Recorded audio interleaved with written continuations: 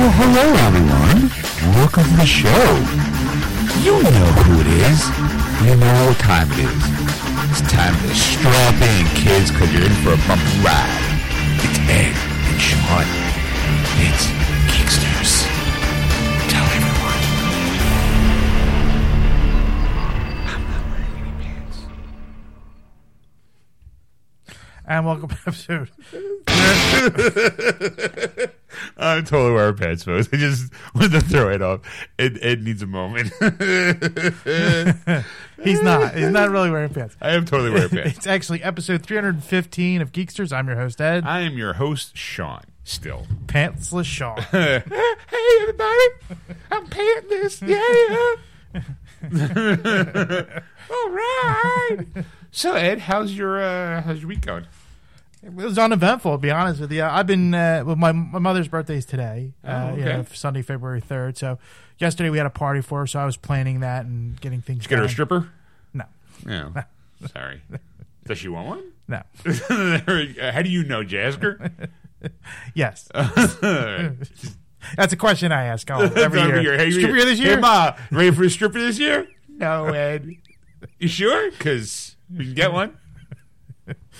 So that's pretty much. I mean, it's been uneventful. The only thing I'm watching again, I'm still into the Flash and Arrow verse. Okay, and I'm like, and this week was kind of like, why am I watching this show anymore? Isn't that Crisis on Infinite Earth coming out soon, or the Final Crisis? Final Crisis is not till basically next year, kind of thing. Okay. So they're wrapping up kind of like this season of regular, Flash.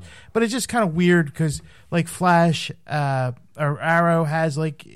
I don't want to spoil it. You know, go ahead, spoil it. You know what? I'll be honest. The only one I really watch right now is when they all hit Netflix. Is I watch Flash, and then I watch Legends of Tomorrow. I don't know. I love that show. I don't know why. I have yet to watch any episode of Black Lightning, which I kind of want to. I really need to catch up on Arrow. But let me say they outlawed it. They outlawed vigilantes in the city. So now Arrow works for the police. In a way. So that's why they make them legal. Man, huh? And then of course the evil characters they use are still alive. They're not like dying off, and it's just you go. It wasn't that great of a character that they're using. I can't think of the guy's name that they're using, but it was a gangster, and he's like they think he was dead, and then he's in prison, and it's just not Deathstroke. Not Deathstroke. No.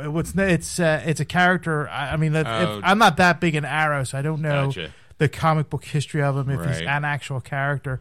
But it's like he's like a strong gangster. It's basically the only thing. He's got tattoos all over him. He doesn't wear a mask, and it was the longest. Did he talk with an accent? No, I thought maybe there was no characteristics of this character at all to go. Oh, this this character from. Oh, okay. So they could have just been pulled somebody out of. They created somebody. Yeah, it's a guy named Diaz. Now I remember the name. It's a criminal underlord, and he was like a secondary in the season before that, and then they used him as a main villain for this last season. Oh, and they're still trying to use him, and it's just like you go. Can we kill him off? Because he's not that great of a character. Like he's right. He's not holding up his. He ran his course and his course is over. It's time for him to move on. He's got no special powers and nothing. No, they gave him serum, so he's super strong. So please tell me it's not like Venom. No. Oh, okay. I was thinking maybe because they keep trying to bring in Batman universe stuff. I thought it's not Bane. It's not. Bane's got enough problems over in Gotham apparently. Yeah. I guess. So now they're doing because a lot of Arrow, which I thought was great the first few seasons, was they would always go back to like when he was stuck on the island for all those years, right? And then finally he's back, so it's that back and forth. Now they're doing like a future timeline. It's his son and the city's oh God. So it's just like I'm like well we've used up because basically they told us after so many seasons this was the last they were going to use of. Back flashes. Well, they said they had a 5-year plan for him being on the island, and by the time year 5 came, he was going to be off the island. It was going to be modern time. All right. I mean, and now it's like I guess the ratings kind of slipped a little bit. So they're like, let's do this, but we can't do the back. Let's go to the future. The future. Genius. I saw an article. I don't know if I pulled it for Nerd News or not, or Geek Bits. I don't know. Where the rumor has it they're going to kill off somebody during the final crisis, but it won't be. They're saying it won't be. It might be Arrow, Oliver, because he made that deal with the Monitor that Kara and the Flash are both needed. Yeah. You know. Though you know what, I'm going to be honest. Kill off Kara. Here's why. Okay. Here's why. All right. Only because right now in the Arrow or in that Berlanti verse, you might want to call it, since he's the producer of every single one of them, Kara is on a completely different Earth. Yeah. So whenever they need her, they got to go through that time breach. They need Cisco. Yeah. Right. Well, what if Cisco's sick one day? Like I'm just saying. Well, so what they do is they whack her, right? And all of a sudden, they find that there's a Kara on the current Earth that they're on. Yeah. Earth whatever is 007 16,000. Yeah, well, sorry, it's only 52. Well, that was the thing. Well, actually, I think they won't be past. Oh yeah, they went to 53 because that was Earth X. That's when they had the Nazis. It was the Earth 53. They thought, and that's why they called it Earth X, because it was outside of the realm of the 52. I remember that crossover. That's where everyone was a bad guy. They were all Nazis. But it's funny that you mentioned, because Cisco did lose his powers for a few episodes, kind of thing. Shocking. Yeah. And that's the other thing too, because it's like after a while you're like these superheroes stink. They can't find anybody in the city. Flash could run around from one side of the city in seconds, and they can't find this guy that they're looking for now in this show. He should totally. If the Flash should be able, since you've already known that he can run through matter at this point. But I mean, they can find people that don't belong on the planet. Right. They can find superheroes if they use certain abilities, but they can't find somebody who uses dark matter to kill other superhumans, or metas as they're calling them. And you go, really? You can't track him down based off of that? I mean, or the fact that Flash has the ability to run and look at everybody in the area. Yeah. Just run up. Not you. Not you. Not you. Not you. Not you. Not you. Not you. Vroom. Vibrate through a wall. Oh, sorry, you're sleeping. Not you. Vroom. Vibrate out. Looking at little kids. The Flash is the ultimate creeper. Because he can just look and row. Yeah. Look and go. Yep. He can stare and run. He's just run up, stop right in front of something. Nope, not it. And just go. And you're like, I think I saw the Flash. You sure? Yeah. He kind of stopped, looked at me, and shook his head and kept moving. It was weird. Why did he stop? I don't know. He was going on a Flash. Now I get it. That's why they call him the Flash. I thought because he wore a trench coat. Oh man! Sorry. And then, of course, his daughters from the future that comes to the past. I saw. I guess. And it's like I am caught up to last season because I watched it all on Netflix. Yeah. So I know his daughter shows up. She helps him beat the big bad guy without him knowing, and all of a sudden she shows up and she's like, "Hey, guess what? I'm from the future and I'm your daughter." And they're like, "Hey, wait a second." What? I'm your daughter. I'm your daughter. And then it's like, that's, oh, shit. You shouldn't have came back and stopped. But I can't help it. I'm your daughter. Watch me. I'm going to run fast. Daddy. Got daddy issues. Daddy. Oh, it's hot. I do like the colors, though. She runs like a purple streak. I think it was. Yeah. Whatever. Anyway, I got the stat. For those people who remember last episode, I got the earpiece back in because I forgot my other earbuds, but I'm still feeling a little staticky, and I'm like right on the edge of my ear hole. It's like, and I'm like, fuck, how long do I wait until I take it out? Anyway, so anyway, what were you saying? You watching? That's pretty much it. Yeah, that was I'm just going. I don't know why I'm watching these because after a while, it's just. It's kind of just drawn out. It's just too much drama drawn out. I know it's it's daytime for boys or men or for comic book nerds. I should say. Yeah, I think the problem is that when you deal with network television, they still think old school where it's 24 episodes. We used to be 22 episodes, but then thanks to 24, they realized, we can get 2 more episodes out of people. So let's do that. And so there's 23, 24 episodes a season. Mm. But there's a lot of fluff in those seasons. Like, who's the bad guy of the week? And how does it propel our big bad guy? It doesn't. But hey, Flash goes on a romantic date. Oh. Nothing happens? Nothing. I mean, he runs a little fast to go get flowers, but other than that, I mean, nothing really spectacular. He forgot his anniversary. Womp, womp, womp, womp, womp. See, watch Cisco and Flash. They're stuck on a boat. Flash forgets how to run again. So, I mean, I do notice that they should do smaller arcs, I think, but they can't because it's network television. Like that's why, like, I finished watching Daredevil season 3 last night. Finally, took my sweet old time finishing it. But it was like 13 episodes. They could have shaved out week one. There was one episode that really wasn't needed. It's like, hey Ed, I did something once, right? And I tell you that in the beginning of the season, and then halfway, almost at the end of the season, you see a flashback of the thing I tell you about. It's like, no one cares. I told you about it. It doesn't help the story. Right. So fucking cut that episode. I understand. It was like a fluff episode about the girl who plays Karen Page, her background. Like, she once killed a man in Reno just to watch him die, kind of thing. It was like she mentions it once, like, I accidentally killed my brother, and then you see the episode of how she accidentally killed her brother, but it's like, well, what's that got to do with anything? Nothing, really. You could have cut that episode out and shaved off, an hour of your time and could have moved on. But it was really good, the season. That's what I did. But I think that, with network television, they should break it up. Go, okay, before Christmas, here's an arc. Right. Leave like a cliffhanger. Like a Marvel movie ending kind of thing where it's like, oh, we got the bad guy. Did we? Right. And then, or there's another villain that was orchestrating it over, type of thing. Right. Or you have the bad guy, and next thing you know, you think, oh my God, this is it. The bad guy is gonna lose. He's going down. Next thing you know, he gets a bullet to the head because there's a bigger bad guy who was actually working for somebody else. And you're like, yeah. And then next thing you know, like, oh my God, who's that guy? Tune in the spring. Right. And then you got like another 13 episodes to do like another mini arc. Right. But continuing the story, like. What do I know? It's not like I run a network. I don't know nothing, Ed. So nothing, no movies, no nothing. No. Like I said, I wish I'm trying to figure out. I just saw today. Actually, I was looking at, and I saw that there was a lot of free movies now on YouTube. YouTube's trying to be a streaming service like everybody else, and they're offering like 100 free movies. So I started going through the list. Of course, it's all gotta be all shit movies.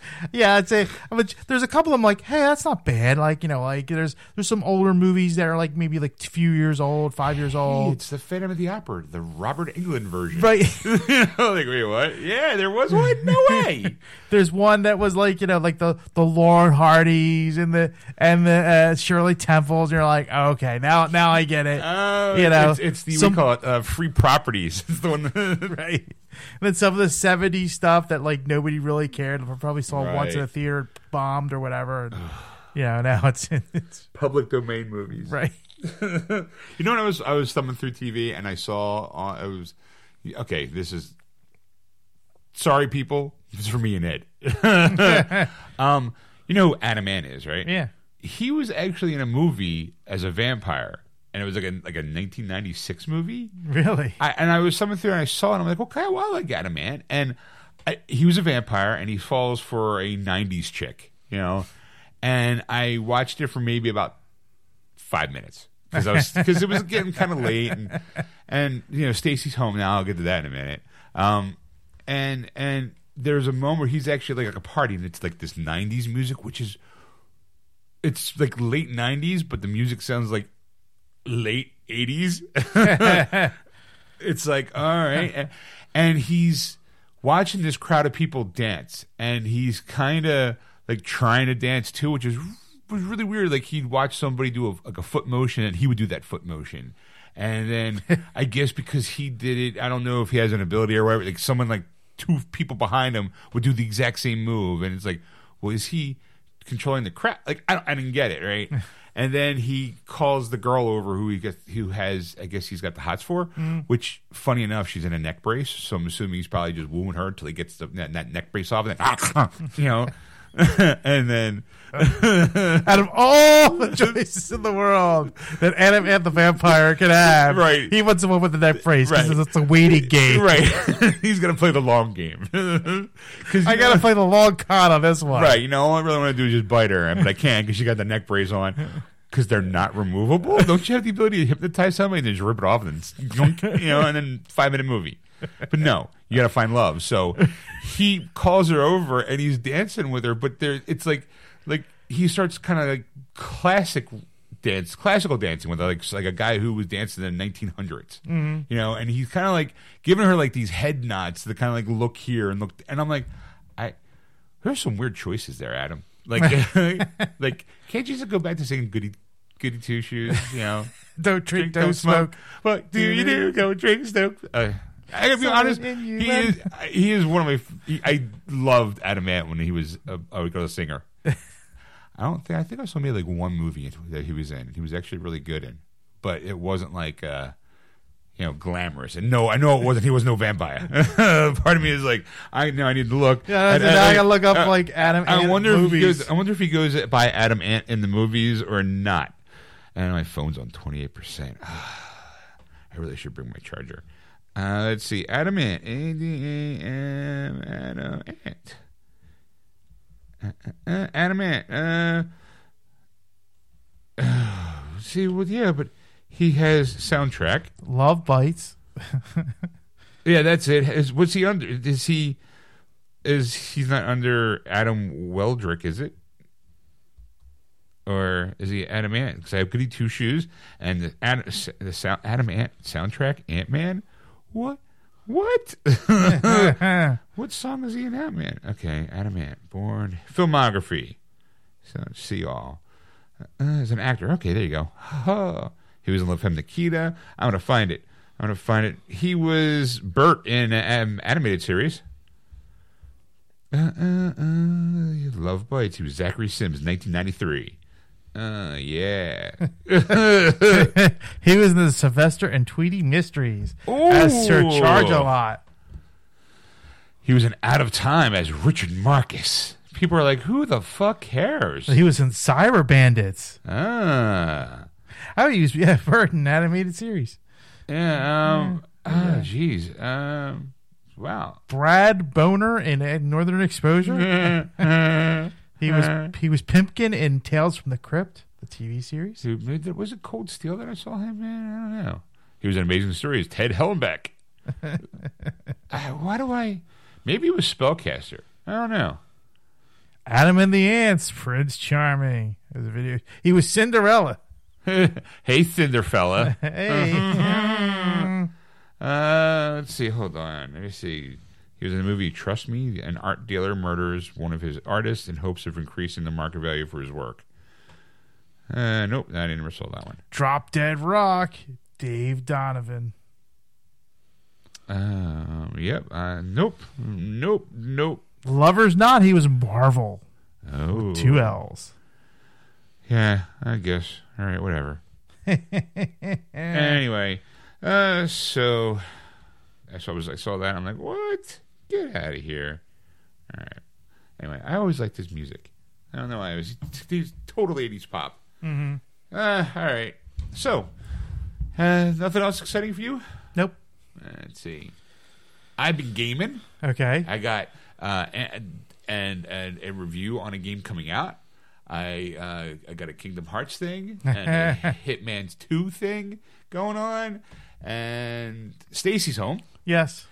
She came home from Texas. I picked her up this past Wednesday. Yeah, this past Wednesday.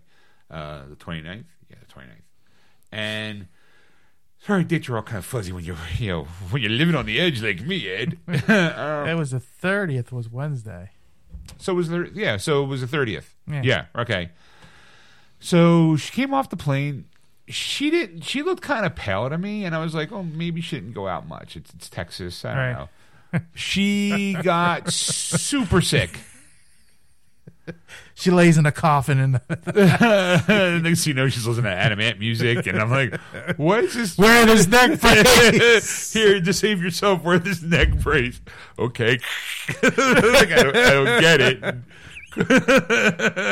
No, I can't turn to see the car, so I'm driving home. All right. Okay, well, I can't understand why haven't we wear a neck brace. Trust me, it's for your own safety. Okay. Sure. Why? Okay. So She wound up getting like really sick. Oh, okay. So she's been kind of laid up in bed since Friday. Thursday, she was okay. Not okay, but she definitely wasn't feeling. She was kind of on shaky ground. But the rest of the week so far, we went to urgent care yesterday to have her like get checked out. You know, because she's like, I feel horrible. She thought it was the flu. It's not the flu. I don't know what it was. I don't know what it is. But she upper respiratory infection, because that's like a lot of things go around. It's kind of like the flu, but it's not, and it's because you don't have the like fever or. Is she coughing? She's coughing. She's got the sore throat. She's got she was getting a little she's dehydrated. Okay, definitely because of activities. I don't want to get too gross with people. But she also she's drinking a lot of Gatorade. The mucus fling. She sounds like a Jewish car.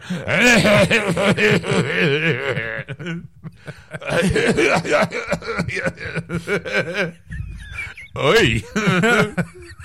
Like she's like, I'm like, she's looking. What are you staring at? I'm like, I'm waiting for you to turn over. You're like.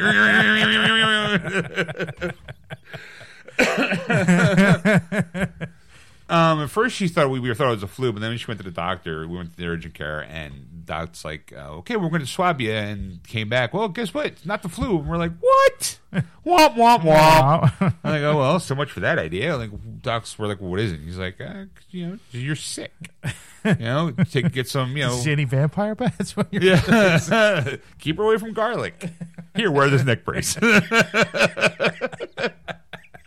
Okay, doc, is it really for me or is it for her? It's for you. It's for your protection. Like, okay. So, like, when I text her before on my way over, she's still feeling kind of crappy, but she's not as coughy as she was lately. Mm-hmm. So I'm like, well, that's good. And then I've had a little problem with my car that's been driving me nuts, and I finally got it fixed today. When I went to go pick her up, it was fucking freezing. For those people who don't know, we're in the northeast section of the United States. So we had like a cold snap, you might say. Yes. The polar vortex. Yeah, okay, whatever. So when I went to go pick her up at the airport, I went to go park, and I accidentally hit every once in a while, my car is kind of new, and I'm not used to the size of the car. Yeah. So every once in a while, I'll hit the sidewalk. And most people do. Okay. It's not out of the ordinary, right? So I hit the sidewalk doing a park job, and then I hit 3 people pulled into the parking lot. Now they're all wearing neck braces.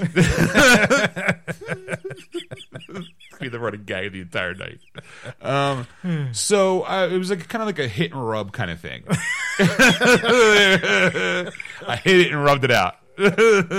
So I go get her, and I start the car. And now my car is a 2015 Ford Fusion, but it's got all the bells and whistles and gadgets in it, and it came that way.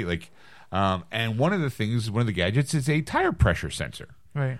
So when I got in the car, the tire was like low air pressure, and I'm like hit the OK button on the steering wheel, and it's there's a little like explanation point saying hey sir, hey.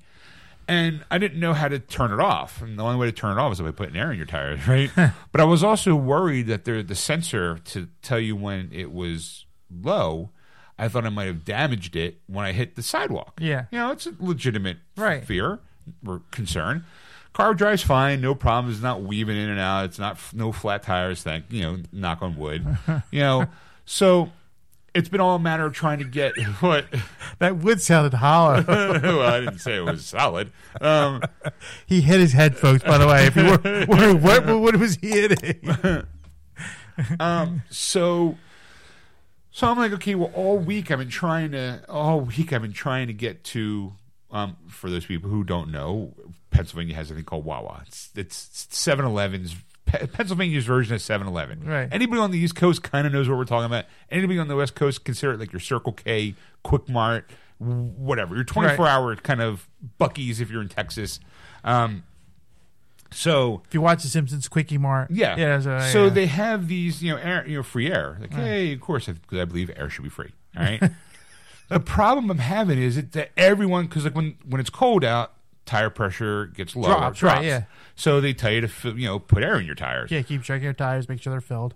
Everybody and their fucking mother's putting their air. No matter what time of day I went, there was always somebody at the pump or at the air hose, and I'm always on the way somewhere. It's like, I'll stop by on my way to work. I got an extra 15 minutes. Oh, there's someone there. I can't wait 15 minutes. I get to work. I'll do it on my way home. All right, let me do this. And oh, look, there's 3 people waiting in line because they all have the same fucking idea I do. Yeah. Like, so all week long, I'm trying to go, okay, well, let me get here. Let me get there. I went to one Wawa, worked on one, but it kept giving me these error messages. And I'm like, well, fuck it. And I was like, fuck it. I'll go home. I'll go the next day. Yeah. Happened yesterday. Yesterday, I'm like, okay, I went out of my way to go to that Wawa because it's the only one I knew that had one that worked. I get there, it's fucking broken down. And I'm like, motherfuckers. So I opted to go to another Wawa closer to my house that there are usually air machines usually busted.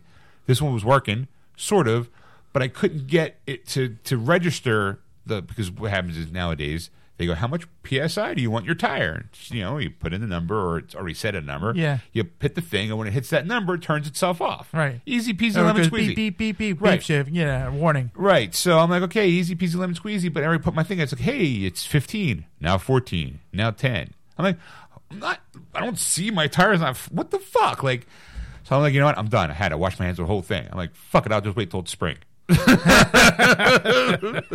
I'll solve that problem. Yeah, I'll show you, Mother Nature. So tonight I figured, like, I'm on the way over to here. I'm like, you know what? I'm going to stop by another Wawa, the one on Grant, for local references, and it was quite empty. I was able to spend the time to actually work in the car, and I start the car up. The pre-SIs on the tires right. Start the car up because this whole time that little warning sign's been on the entire time. Right. It's driving me nuts. It's the one thing on my dashboard that stands out like a fucking sore thumb, obviously for obvious reasons. And I'm just trying to figure out how to turn it off. I don't know how to turn it off. Part of me is like, oh, the sensor's off. Got to replace the car. And finally, after I sat in the car, turned the engine on, light disappeared. I was like, oh. It's like this. I was like, I felt like beating a boss in a video game. It was like, hey, I finally figured out the code to beat this boss, and I'll show you, you damn automobile. The light's off. I win. Victory's mine. Kiss my ass. Now any guess. Now any guess. Well, the new Wawa has 2. The one up on the boulevard has 2 air stations. Ooh, fancy. Fancy. I wasn't going to drive all the way up there to get air. That's crazy. I'll go just a little out of my way because is it really out of your way if you drive by it on the way home from work, and then when you're home you drive up to there to go? I don't know. Like, what officially is out of the way? Like a half hour away from your house may be out of the way. I didn't do that for him. I was like 10 minutes. But what is considered out of the way? That's a good question. Ed, what do you think? Well, out of the way is really like, it depends on 2 things. If you're going somewhere and it's not in that path of where you're going, it's out of your way. Okay, and if you have nowhere to go and you're home and you have to go there and it's far, it's out of your way. So it depends on if you're going somewhere, if you're not going somewhere. Okay, there. What's with the deal with out of your way? Hey, Ed. Well, you know what? As you were talking, because you didn't come over for Thursday for the movie. Right. Thursday actually was off. I had to Verizon come in and switch from cable to Fios. Oh, so I now have Fios. Fiber network. Yeah. How is it? It's faster. You can definitely feel. I can definitely see. I can feel it. I can feel the wind as the information rushed by my face. I can even feel as the Wi-Fi through my skin. I can feel it. Feel that? It's fiber optics, man. Internet speed cranked it up to 11. It was just weird because, like, I forget, it was like last week about it, and they were like, and they sign you up right away. And they're like, well, the next available day is the 31st. So I'm like, all right. So, and then, like, of course, the polar vortex happens and all this kind of stuff. And I'm like, the whole time, I'm like, are they going to do this? Like, because I got to run a cable, like, outside to get in my house, And the ground's frozen solid. How are they going to do this? So actually, the day before that morning, because I was taking my wife to work and then coming back, I noticed there was a wire already on my lawn. Oh, and I'm like, when did that happen? They came through the night, because they came like 2 days before that, put flags up to I guess mark off where the cable should go, because they had like I think they have one of those detectors to see what's under your ground, to see, make sure for pipes and all that, right, electricity and stuff like that. So they put these flags all over my lawn, I guess to indicate where it's good spots. Like, hey, put it here. Right. So then that day there was a cable already ran, but it was above ground. So I was like, okay. So this guy came over. I couldn't remember his name, but nice fellow, nice gentleman, and he put a box in, and he was I guess they have they're so down pat now, because I was like, that was the other thing too. I was waiting for because they just ran the cable last year or 2 years ago in the neighborhood, and I started seeing the FiOS van coming around the neighborhood, putting in for different spots. Right. Because you always wait, because you're like, I don't want to be the first day. Sure, you don't want to be the first guy, because you're like, oh, this place sucks. Everyone's knew it. Not that. The fact is, they don't really know what they're doing. They're trying to figure it out, and they're running cables, and that didn't work. We're going to run this one again, blah, blah, blah. So they figure out all the methods they need to do to install. Like I said, it was very, very clean and very quick. It took less than 2 hours to do. Well, that's good. And got it up and running. And then I still don't have TV and phone through the service. I just have internet, and I do the Sling. Whatever. Slinging you corporate shill. You gotta do that every time you word Sling. It's like Netflix.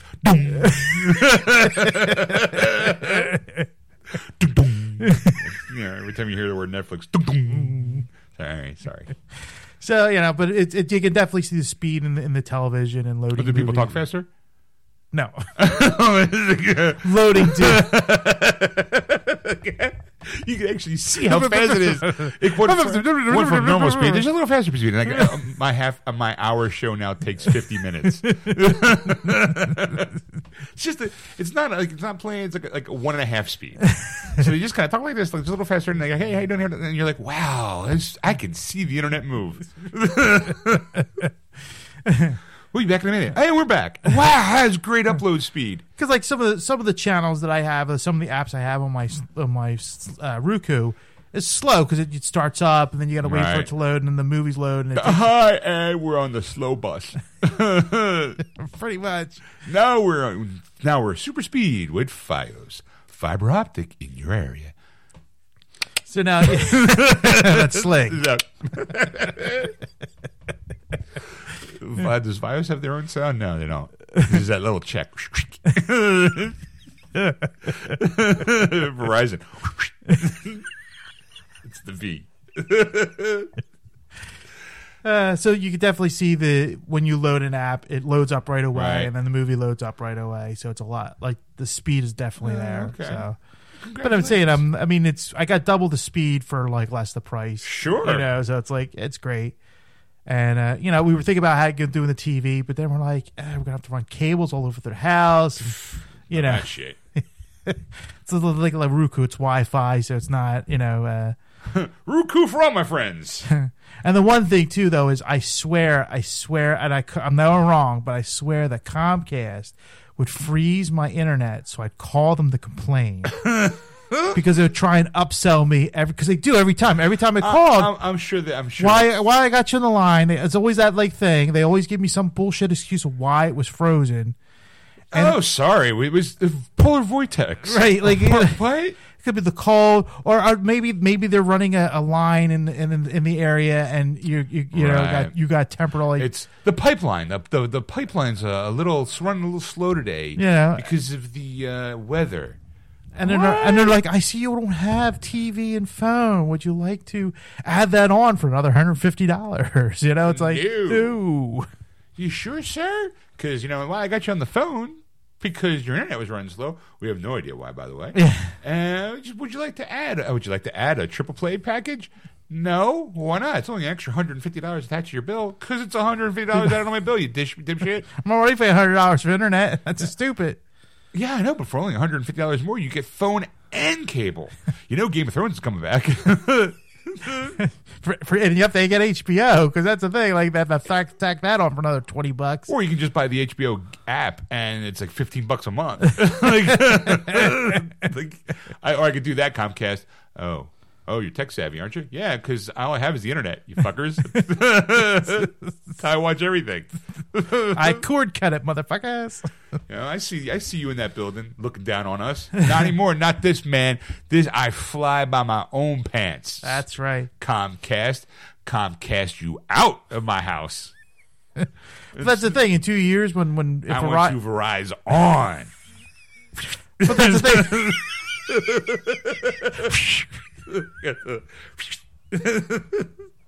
That's the thing. Like in 2 years, when Verizon, because it's a 2 year bill, 2 year contract.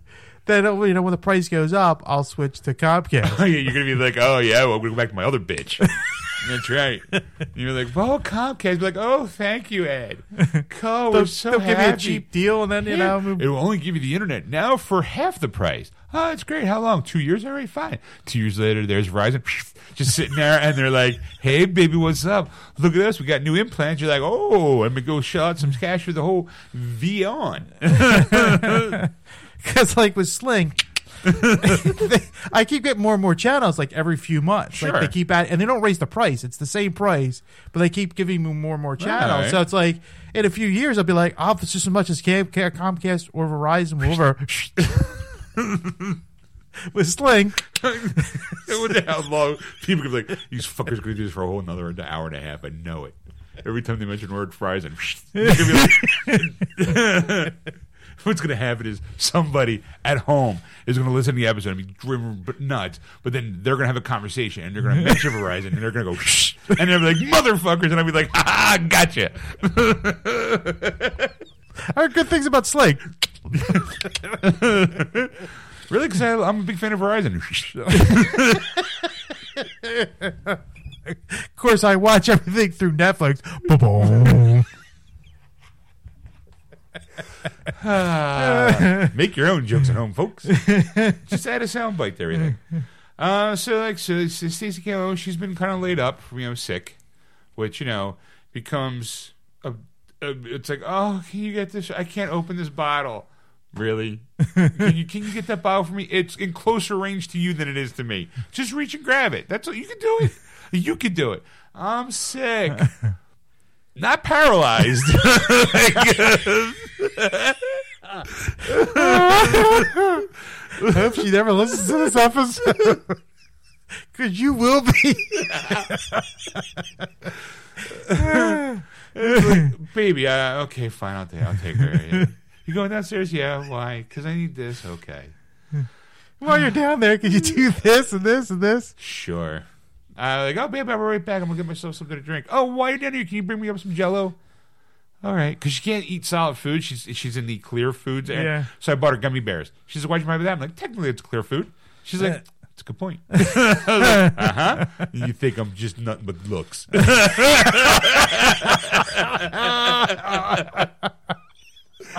Oh, my God.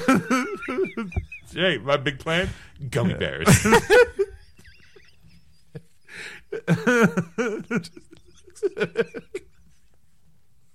Oh, there's so many jokes all the time. Anyway. So then, while she was away, I picked up Kingdom Hearts 3. Mm-hmm. I did a stupid thing. Really? Yeah. What? Picking up Kingdom Hearts 3? No, it wasn't that. It was picking up Hitman 2 the same day. Why? Okay. Didn't you buy Hitman 2 and then trade it in? No. I had Hitman the first season. I'm a big fan of the Hitman series. Okay. I'm always a big fan. Right. Problem I have with the Hitman series, it's kind of like a sandbox. You got to kill this person, and here's different ways to do it. You can do it this way, this way. There's like 4 or 5 different ways you can do it. And I'm like, all right, well, I want to try each one of those. But eventually what happens is I wind up playing that same mission for like 3 hours trying to figure it all out. And by the time I actually get to the next mission, I'm like, yeah, I'm kind of Hitman'd out, right? So let me get a drink of water here. So Hitman 2 was on sale. It's been out for a little while, but almost like it's been out since October. Okay. So this was able to pick up a copy for like $30. You know, right. I'm like, all right, you know what? I really want to play it because I really like the game. I'm a fan of the series. Mm-hmm. Kingdom Hearts was coming out, and Kingdom Hearts paid off. So I'm like, I traded in some stuff. So it actually wound up for 2 games, wound up costing me, well, I mean, not counting the money I put down on Kingdom Hearts, but that day it was only going to be like a $21 bill. Right. So I'm like, $21 and get Kingdom Hearts, and I get Hitman 2, I'm in. Right. Sold, right? So then I'm like, okay, well, I had to wait because I picked it up on Monday night, and they were doing like a 9 o'clock release at GameStop. Right. Power to players, and then that's another one. So then I bought Hitman 2 home, loaded it up, and I was like, okay, well, while you're loaded, I'm gonna go pick up Kingdom Hearts, right? So I go pick up Kingdom Hearts. I come home. I got the nice little deluxe set. Comes with the art book and the pin, and a steel book because I like tchotchkes. Right. We've already established that. Yes. And 311 episodes in, probably love tchotchkes. 15. 315? Yes. I was out for 4 of them. I was phoning those in. It was during the Erica age. There's more than 4 episodes of that right there. I know, but there was a couple. Which one did you phone out? I can't tell. They were all terrible. You'll just have to listen to them all again. The dark ages. Anyway, so I'm like, okay, I go home. I load up Kingdom Hearts. I'm playing it. I'll tell you about that in a second. I'm playing Kingdom Hearts, Hitman 2, right? Mm-hmm. Hitman 2 is what they call a season.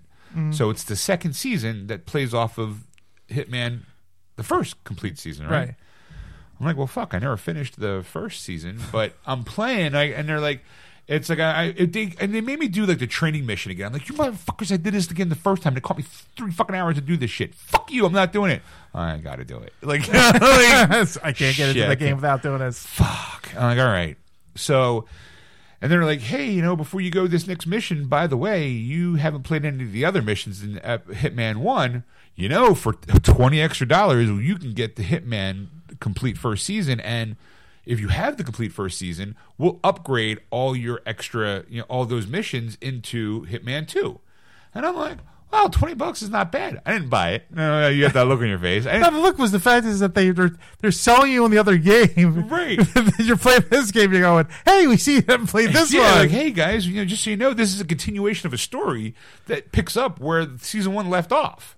So you're like, oh, okay, well, how much is the Hitman 1 package? It's like $20. I'm going, you know what? That's actually not bad. Let me sleep on that first. Let me see how I'm feeling because I got Kingdom Hearts 3 going on. Yeah. A game everyone's waiting 20,000 years for, except for me. I'm like, let me see what the hype's about. Oh,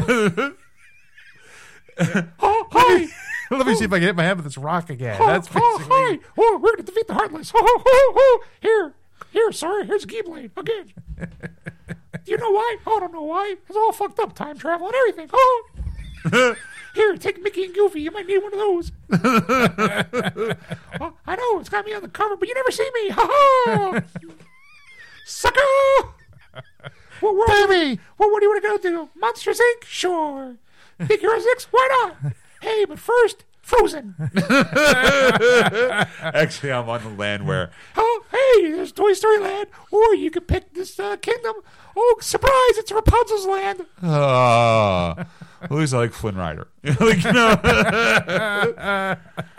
So I'm sitting there pondering this whole thing with the Hitman thing, and I'm like, okay, well, let me think about that, and then put it aside. The game's great. Love Hitman. Yeah. Phenomenal. I was actually quite enjoying myself, and I was actually able to kind of complete things better than I did the first time. And then in Hitman 2, they got this beta thing called the Ghost Assassin or something like that, where you play somebody online, and you have to kill the same person. Right. And you have, like, if I kill him first, you have, like, 20 seconds to kill him, or if not, I get the point. I smoked my competition so fucking hard. It was 5-1. I was like, yeah, what's up? Master Assassin right here. Booyah. Sign me up. Next thing you know, I'm ready to knock on my door. Hello, Sean. Welcome to the organization. What organization? We saw you're really good at Hitman 2. for one game where we want to hire you. We feel like you got what it takes. Me? Yes. Let's put all your life behind. We're going to make you a successful assassin, globe-trotting around the world. Yeah? Because I could push the X button better than someone else? Yep. Worked for, what do you call it? Last Starfighter. Yeah, but can I get into trouble? No. Here, take this rifle. Right, take this sniper rifle. You're going to kill this guy. When? 10 minutes from now? What's your plan? Give you the gun back? Because I'm not trained? Hell, you'll be fine. Look, you beat that one guy. You're perfect. No, really, seriously. Here's a disguise. Quick, choke out that guy and take his clothes and dump him in a dumpster, and you can walk where no one will notice.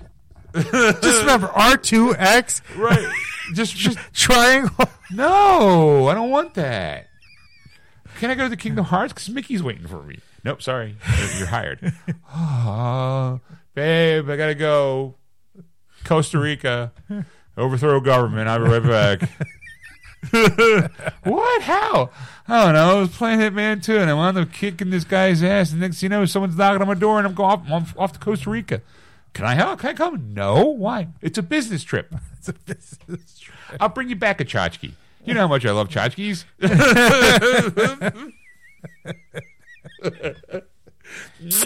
Bye, baby.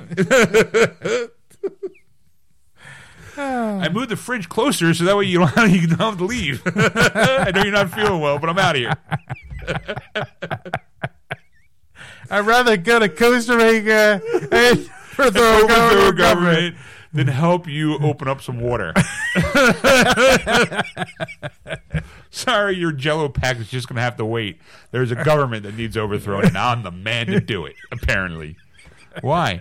I don't know. I got lucky a couple shots, and next thing you know, I'm hired. I hear the pay's good. Retirement package sucks, but other than that, I mean... Anyway, so... But I did find out, I was going to get Hitman 1. I was thinking, well, all I'll do is I'll buy Hitman 1, get the games, and then return the game. Right? I don't have to because this month on the PlayStation Plus network, Hitman Season 1's free. Oh. Booyah! I'm like, that's right, what's up? I'm going to download that. And I'll be like, yeah, what up? And then For Honor is also free this month. I think it starts Tuesday. Okay. Downloading those bitches. And I can hear Stacey going, what about the Kingdom Hearts? Oh, yeah, what about Kingdom Hearts, baby? Okay, here's my brief. I didn't wait 13 years for this game. Okay. Right? I had a guy come into work to trade one in, and I'm like, so really already? He's like, yeah. I'm like, why? He's like, I waited 13 years for this? I'm like, oh, finally one of them. He's like, what do you mean? I was like, I knew it. Sooner or later, someone was going to walk in. You're the first person to trade in this game, and I knew sooner or later someone was going to have the attitude of, the game in my head was way better than the game I'm playing. I'm like, thank you for proving my point. I don't think he was too happy about my attitude about it. It was like, fool, sucker. You're living your life based upon one game you played 13 years ago. You were like 15, obviously. Of course your life was fucking better when you were 15. You were busy getting hand jobs by whoever you're trying to get hand jobs from. You know? Or you were spanking it whenever time or any kind of chance. You had a wonderful life. No bills, no responsibilities. Just slinging webs wherever you can. God bless you, you 15-year-old son of a bitch. You know? Now that you're an adult and you had to sit down and actually work for a living, you try to go back and recapture memory lane by playing a game going, I wait 13 years for a sequel. It sucks. Like, yeah, life sucks, buddy. Get a helmet. Like, you know? So, I mean, yeah, I know there was more other games. There's 9 fucking games, Ed, and some of it involves, get this, time travel. I didn't know that. You know why? You know how I know that? Because I was going to watch a 4.5-hour fucking video of all the cutscenes from the first Kingdom Hearts, and one of my coworkers was like, "No, don't bother. There's like a 45-minute synopsis of the story so far kind of thing." And I was like, fuck that, I'm going to watch that. Watched it, completely fucking confused at the end of it. I was like, Wait, there's always there's like 3 or 4. The shorter the version, the more confusing you're gonna find. There's a 30-second clip that you can watch and get caught up on Kingdom Hearts. Well, there's what the fuck did I there's like, okay, you have this Sora storyline, and then at the end of the first one, he gets put into a coma, and then apparently when you get defeated, you become a Heartless, which puts it was confusing. There's like 3 people with the almost identical, the same name, which is fine because apparently they're all the same fucking person. Here you go. You've seen all the Harry Potter movies, right? Yeah. What did Voldemort do? He broke his soul up into 7 Horcruxes, right? Well, surprise, get this. The story in this one is this guy, there's 13 pieces of the super soul, you know, in Lord of the Rings, there's one ring to rule them all. Yeah. Well, apparently, there's one Keyblade to rule them all, apparently, somewhere along there. And this is broken up to 13 pieces. 13 good, 13 bad, 7 good. What kind of fucking odds are those, first of all? I'm like, oh, okay, that's for sequels. And I'm like, all right, you know, I get it. So that's where, you know, Snow White and all the princesses were like pure of heart. They were like the 7 that you had that the bad guys were trying to collect. In the first game, it was like, oh, it's Hades and Ursula. It's like your Disney villains. Yeah. And like the next game winds up being this organization called 13 because they're the 13. The ultimate bad guy is breaking his soul up into 13 pieces so that he can accept the total evilness to start another Keyblade Ward. And there's Sora, who's your hero, but then there's this other guy who's like the alternate version of him because he's the heartless one. Like and I'm like, and then there's the Riku guy who is I think the ultimate bad guy, but he goes back in time to help his younger self on the path to being a bad guy, and he knows it, so he tries to fight the bad. I'm like, what the fuck is going on? Like, and I'm watching this 45-minute video, and by the time I'm done, I'm like, I'm still confused. I'm like, why? Well, look, there's a half-hour version of one. Let me see. Maybe this person will be better. Because maybe it's just too much information. So I did it. Let me cut it down further. Well, this one's not as long. Well, maybe this guy, because it took this asshole 45 minutes to say something. Maybe the 30-minute guy goes, you know what? I know. I chronologically put it all together. That's what that person did. The person totally did that. The first person just talked about it and had flashes of people, and I'm like, I don't know who that person is. Who the fuck is that person? That person's that game? What? Well, the second person I watched was like a half hour. It was a girl, and she was telling you the story, and she had like a timeline of like, hey, this game starts here. Like some people, there's believe it or not, there's a line that's divided among Kingdom Hearts fans that some people say that only the first 2 games matter, and others say no, they all matter because it's a bigger story. Right. When this girl's like, I'm sorry to tell you, but it all matters, and here's why. And she goes through the whole, this is why all these 9 games matter, with the story of Sora, the story of this person, the story of that person, how they all come together into one big giant Matrix-like type fucking attitude, and it's all going to be concluded in episode 3. You know? So I'm like, I start the game, and it looks great. Looks gorgeous. The fighting mechanisms are fine. I got no problem. It's a lot of button mashy type stuff. But I'm like, all right. The story itself is like, hey, we're going to go save people. Like, oh, okay. Like, right now, I don't actually really know what I'm supposed to be doing, to be quite honest. Like, I think I'm supposed to be searching. Right now, I'm supposed to help Rapunzel get to the kingdom. Because it's the Festival of Lights. If you've seen the movie Tangled, guess what? You're following the plot. So I'm there, and I'm going to wander through the town to kind of, see what kind of trouble I can get myself into. But it's collectibles heaven because there's these hidden Mickeys everywhere, of course. So you can go over and now. I don't know if this is a good thing or a bad thing, but because time has changed since the last game, they shoehorned in game mechanics that aren't really needed, I don't think. Right. Like, all of a sudden, now Sora's got a fucking phone that Chip and Dale gave him. And the phone takes photos. And they can communicate with each other through video chatting. I don't remember that in the other 2 games. It was not in the other 2 games. Technology didn't exist at the time. So now here you go. You can take photos of all these hidden Mickey stuff around the area, and I guess I'm assuming that there's probably some prize at the end if you get them all. There's supposed to be like a secret ending. I'm assuming that if you get the good ending and you get all the collectibles. You get the super secret ending, which I'm sure if I looked right now, somebody has it online. Yeah. The game's fun. It does get kind of talky sometimes. Like the cutscenes, it's like, oh, we're going to go over here, and all of a sudden, hey, here's a little cutscene. Like there was a little mini game where I had to chase birds back to Rapunzel so she can look at them because she's never seen birds before. I'm like, how is that indicative to the plot of the game? Like, can I just get her to the castle? Why do I need to stop and look at birds? Oh, look, she ran off and jumped into a lake. Now she wants me to join her. Okay, look at me. Here's the next phrase. I'm frolicking in the lake. Look, here's some stuff. Oh, look, here's ingredients. Because on another world, Remy from Ratatouille, he was hired by Uncle Scrooge McDuck, right, to run a bistro, and he's your chef. So he asked you to go out and get ingredients to help him create a menu, which is another mini game, because when you're in the bistro, he's sitting on top of your head, pulling your hair, and you go, oh, look, I got to crack an egg by hitting R2 and R2 and L2 slowly. And then when the moment comes, hit the R3 button. So that way, but you have to do it at the perfect timing, because imagination is what sparks the best 3-star restaurant. And I'm like, I don't fucking care. Why am I doing this? Where's the bad guy? Point him out and let me go kill something.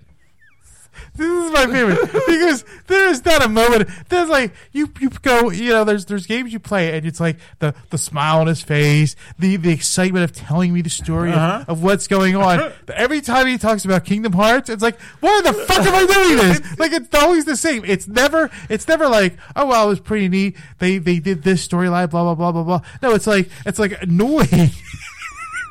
And then it's like, you paid for this. And I paid for this, paid Ed.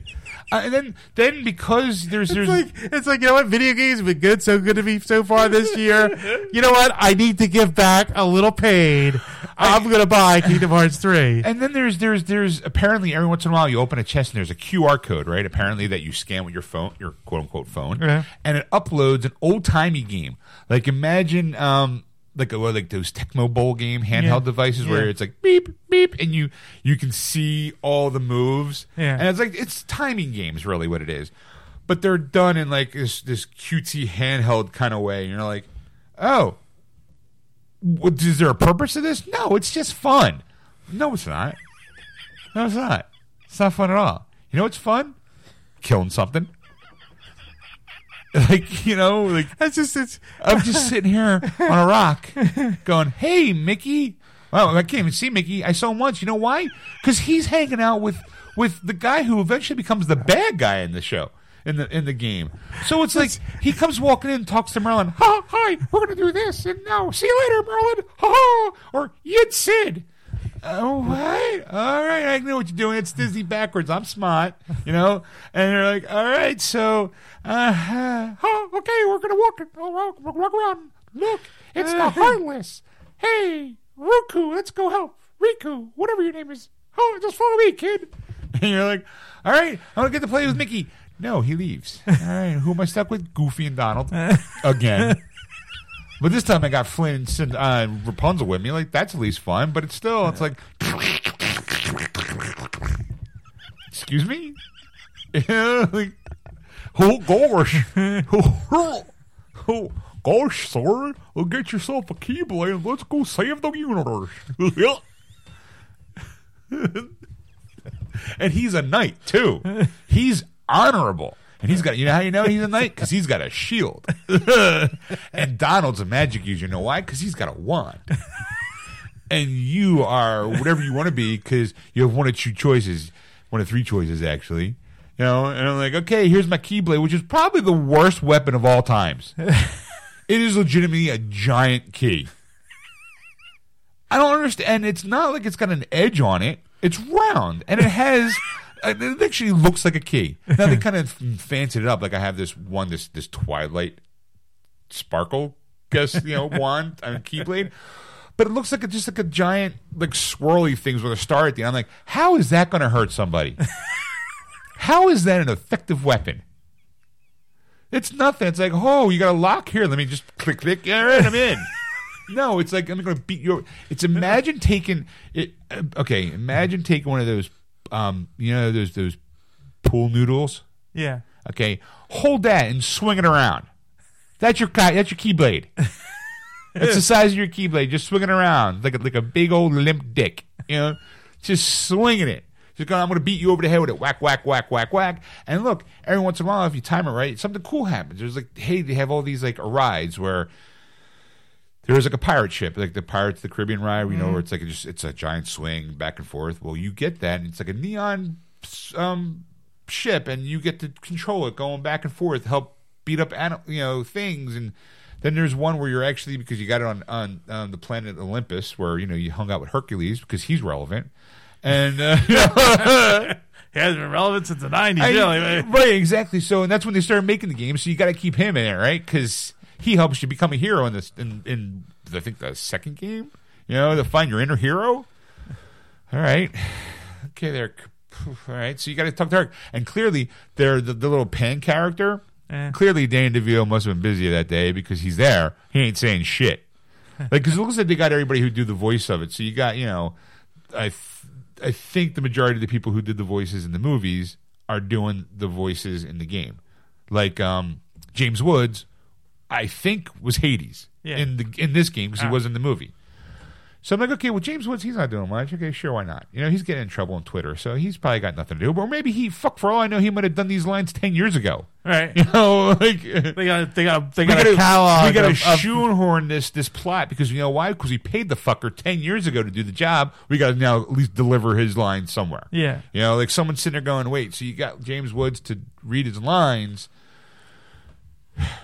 He's not getting paid again. We got new lines for him. No. Work with what you got 10 years ago, buddy. Well, we don't really want to put him in. Put him in. We don't need him. I don't care. We paid a fortune for those lines. Put him in. Yeah. Okay. We'll start off with Hercules, and then you go from there. And the Toy Story characters are on there. Big Hero 6, I know, is a world. Frozen's a world. I saw Wreck-It Ralph on a clip. I'm assuming he's in there at some point. I'm like, all right. No Star Wars, or no Marvel, because let's face it, Disney owns that shit too. But they're probably like, no, you're not getting those toys. We got bigger plans for those. Like, okay, the game is entertaining and fun, but it's also kind of more frustrating for me because I'm like, I got to wander around and look for things. And what's the plot again? Because I lost it 20 minutes in. I'm supposed to be defeating Harley. Who's that guy? Why does it matter? What? Whatever. I'll play it. Apparently there's 50 hours of game time. That's not including all the extra stuff. I'm like, all right. It'll keep me busy for a few weeks. It'll keep me busy until February because guess what I was playing this weekend and last weekend too. The Anthem demo was out 2 weeks ago. Well, last week. Because I was invited to the VIP because I pre-ordered it, so I got the VIP access to the demo. Right. And then this weekend was the full demo for everybody else.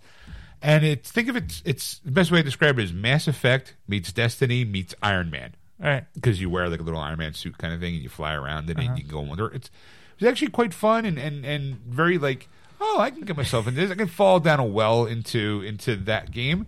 So I'm like, see, that's the thing. The smile's back. He's excited talking about this. Like that's like typical what Sean does. He there's all these games that he will talk about intently about and be like so happy every time Kingdom Hearts comes out. Exactly. Oh, hi. Hey, Sean, I want to recruit you. Here's a Keyblade. It's like everybody's cutting off their left thumb. It's the end thing to do. All right. Okay. I don't care what the big deal is. It's my left thumb. It's not like I use it anyway. I don't see what the big deal is. Hey, yeah, they cut off my thumb. You know why? Because everybody else is doing it. Everybody else is playing Kingdom Hearts. I'm going to play. I got to find what the hype is. I want to be cool and hip and be with the lingo and all.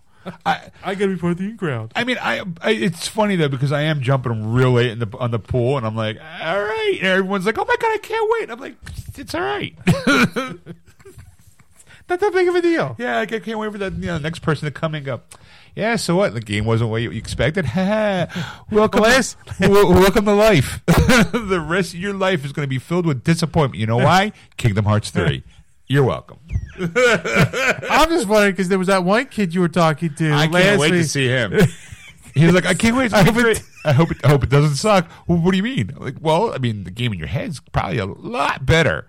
Well, you know, I don't really want the Frozen there. Hey, there you go. Seed planted. You're welcome. See you in 2 weeks when you're trading it in because you can't play it. Because you got let it go. You're actually pondering: do you want to build a snowman? Why you want to build a snowman? It's not the bigger question. You're sitting there going, "What is the existence of the snowman? Why do I need him? Is it just for companionship, or is there a real purpose to him? I don't know. Let's ask Olaf, that dumb fuck. Sorry, go ahead. So I mean, that's what I've been doing. Got anything new and exciting, Ed? I mean, outside of what's coming out in DVD and movies? Or... Well, let's find out what's coming out on DVD and Blu-ray and movies and video games. Illumination presents Dr. Seuss the Grinch.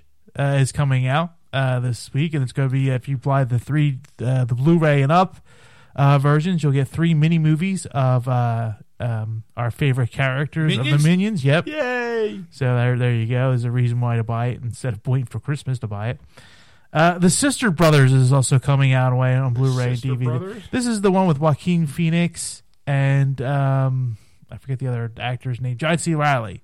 Okay. They played 2 brothers in the West. It's an old Western style movie. Oh, all right. Came out last year. Okie dokie.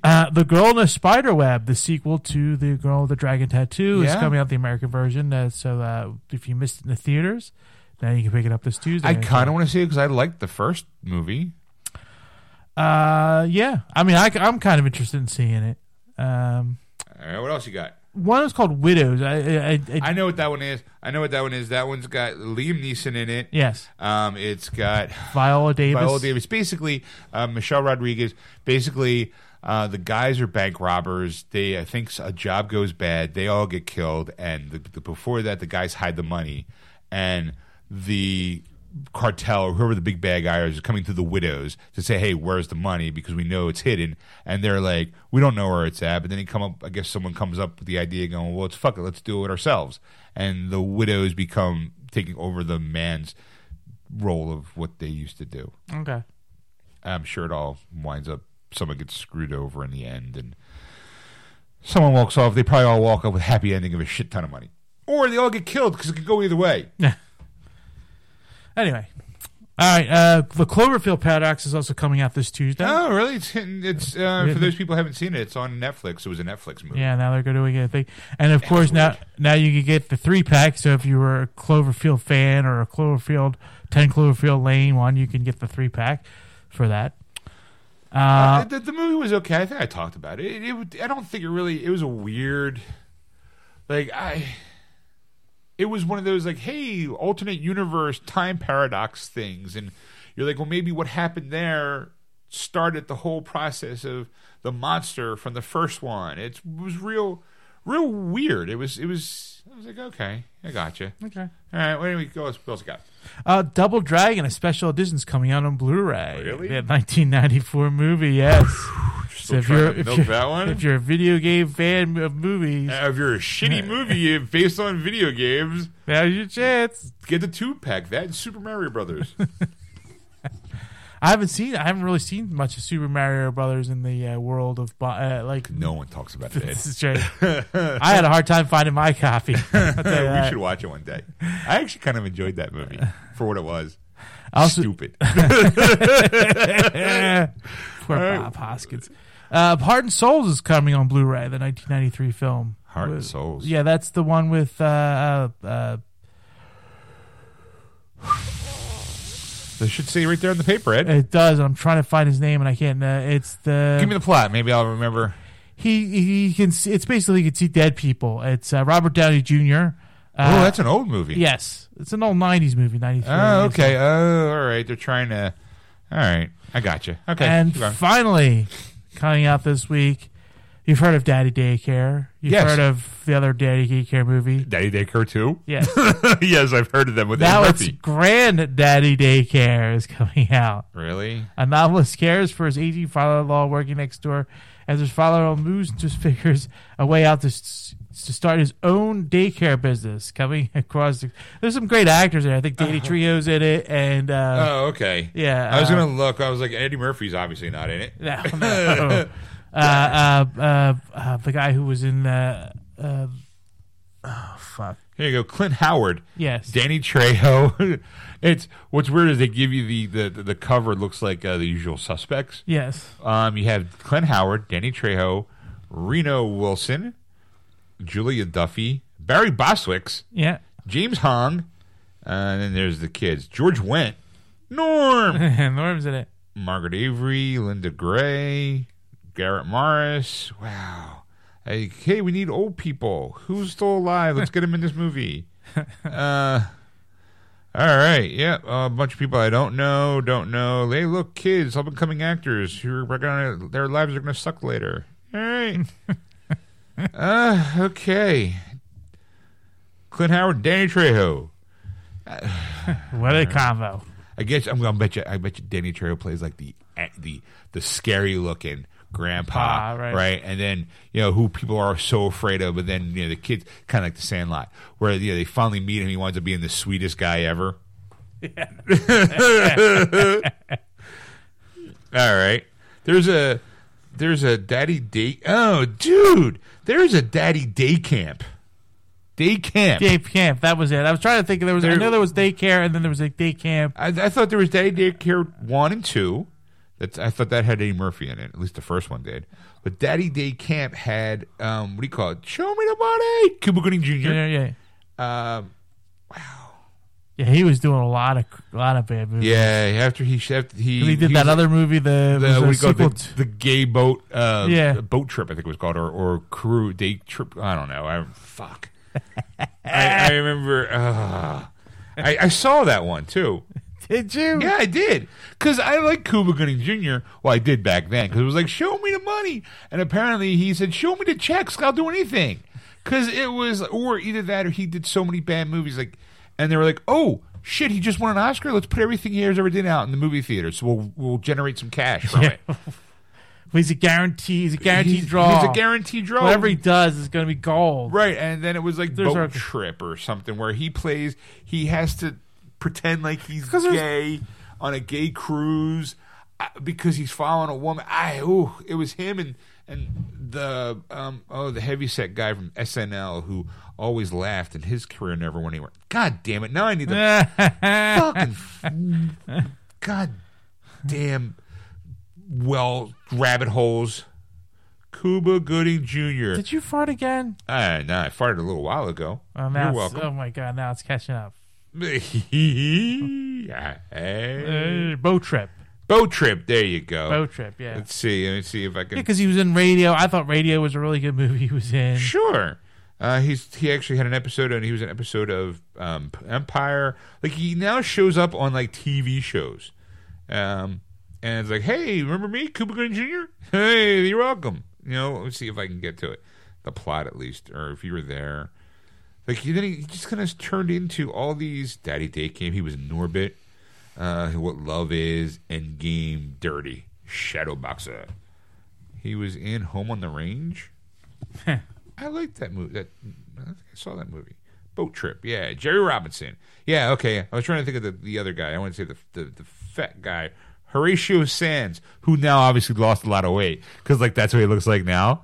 But I'm going to show you the Horatio Sands that I know. I remember Horatio Sands. Because he was on SNL and it was like him and what's his name? The guy who does this, like Jimmy Fallon. The two of them would laugh constantly. It was terrible. I was like, I hated watching it. And there he is. Obviously, looks like he's like 100 pounds heavier. Yeah. And you're like, oh, okay. And they played game. They had to pretend they were gay men on a cruise for what's the plot here? Let me see if I can.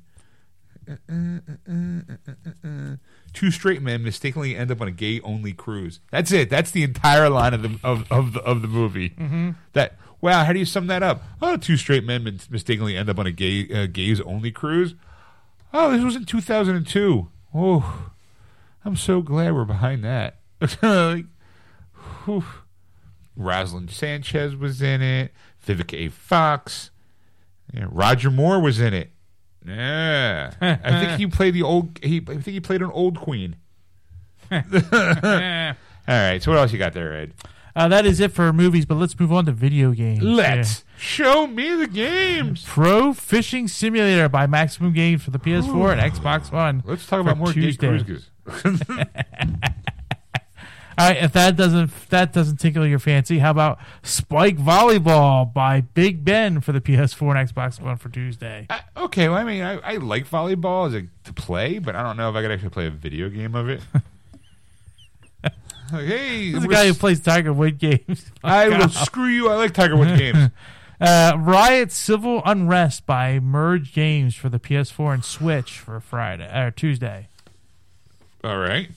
Then we have The Book of Unwritten Tales 2 by Kokum International Limited for the Switch for Tuesday. Okay.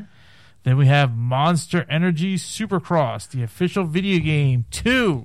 Yeah, it's by Milestone for the PS4, Xbox One, and Switch for Friday. Ooh, riveting. All right, what else? Finally, God Eater 3 by Bandai Namco Entertainment America Incorporated for the PS4 for Friday. All right. Yeah, nothing really spectacular. Because you know what?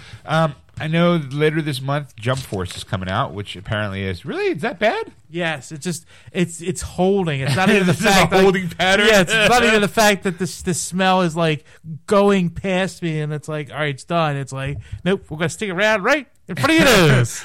Just for your weather person, and there's going to be a smell front coming in from back, and it'll just hang around for a couple minutes, and it might permeate a little bit, and might chance of clouds.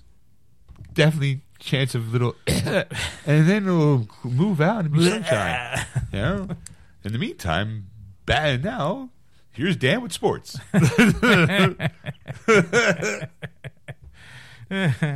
right, well, Ed, I brought some news. Did you now? Let me just open up here. Excuse me. Okay, so what we got this week? I was going to start off with something I think I wanted to talk about last week. All right,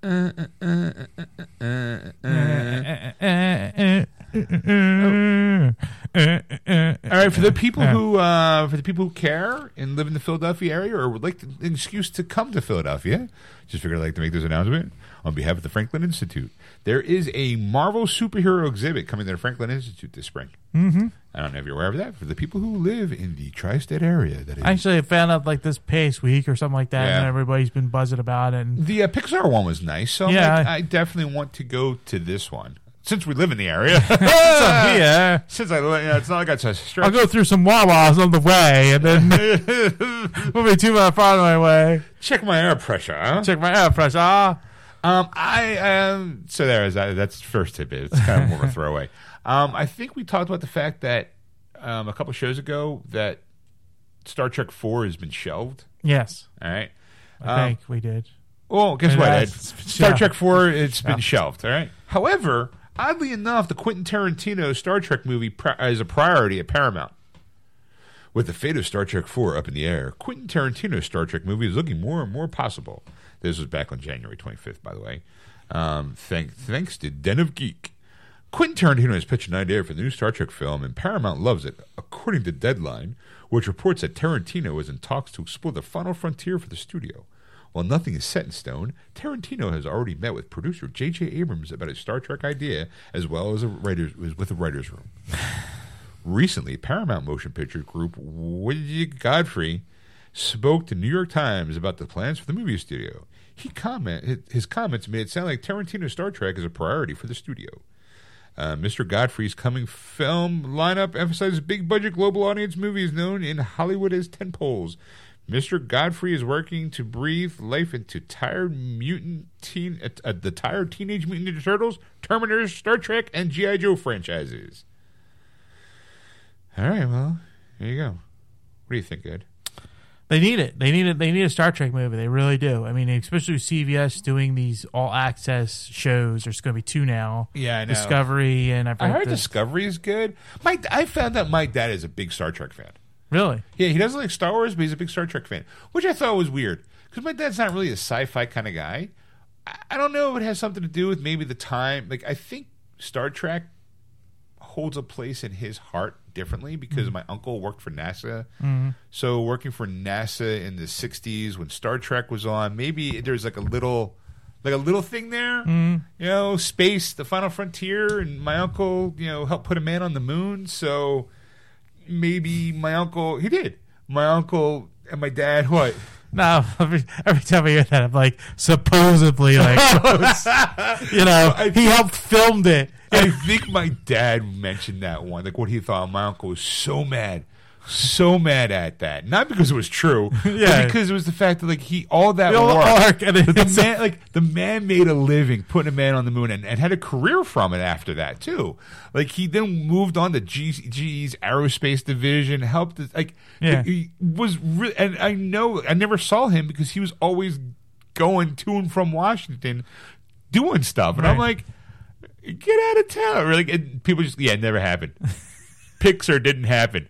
Oh, it's just I think no. Like, I need somebody who was there. Neil Armstrong. He was paid. And my biggest story is when Buzz Aldrin punched somebody, 60-some-odd-year-old man punched somebody for saying it was false. You never went to the. So but I heard my dad really likes, back to the point ahead, my dad really likes Discovery, and I think he's probably going to watch the Picard one too. I'm like, all right.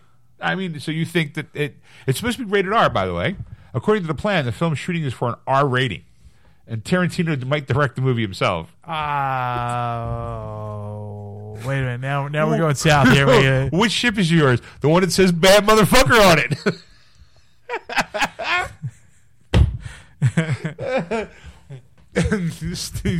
Samuel L. Jackson as the captain as the BMF 007. Yeah, like, why is BM a bad motherfucker? And it's got purple in the cells. Why? Because he's Samuel L. Jackson. Just, you know, but it's a cameo. It's not like the story doesn't. It's just as a drive-by. You know, why are you in it? Because I'm Samuel L. Jackson. I'm in a Quentin Tarantino movie again. Meep meep.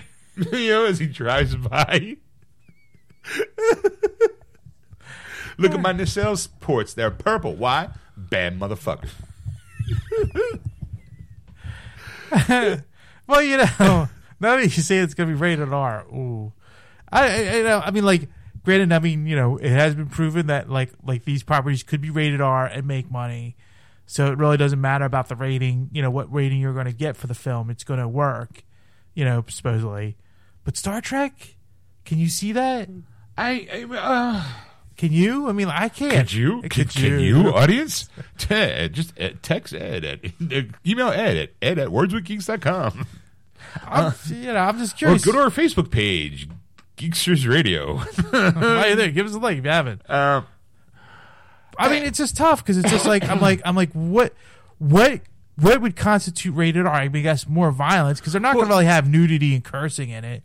Because you know, you're not going to go backwards in terms of Star Trek and like cursing and, you know, and have bigotry and you know.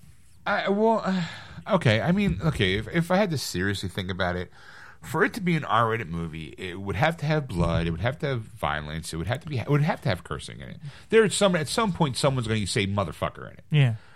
And it seems really foreign when you think about Star Trek or any like future. Like, okay, here's a good point. Orville. I like the Orville. I like it as a TV show. Sometimes I find it very funny. Sometimes I find it just an entertaining show overall. But there is moments where the humor just seems so out of place because I'm looking at all these clean lines and all these nice uniforms, and I'm going, "What's with the?" Sometimes the yuck jokes feel out of place, but then I'm like, well, it's kind of like a workplace comedy, except that the workplace is a spaceship.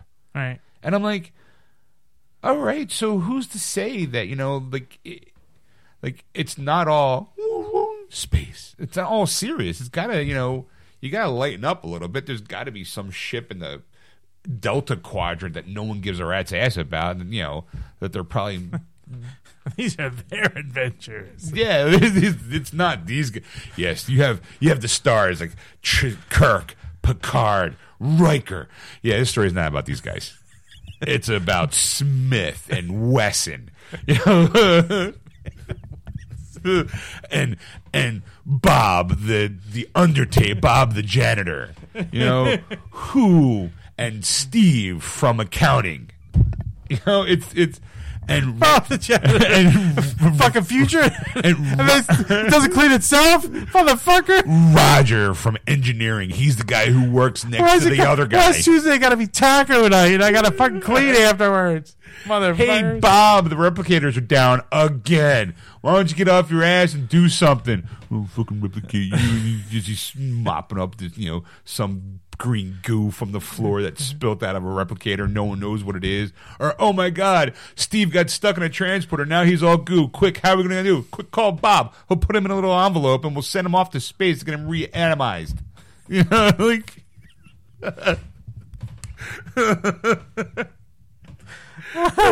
Oh my God. Apparently science is not... I learned all my science facts. That's right. Remember, Sean had an uncle who put man on the moon. I got all my space technology from Star Trek and Bugs Bunny. Hey, hey, Phil, that uranium P-38 is loose and colding. Can you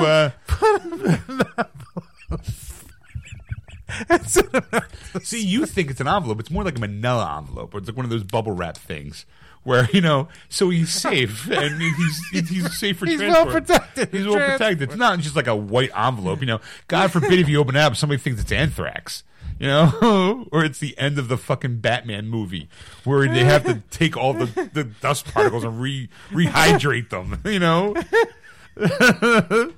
Hey, Bob, Phil's been dehydrated again. Can you get the wet vac, suck him up, and let's get him all down to, engineering to help reatomize him? Put him in a throw him in the pool that we have on the roof. We have a pool? Yeah, we do. It's on the roof. We have a roof? Sure we do.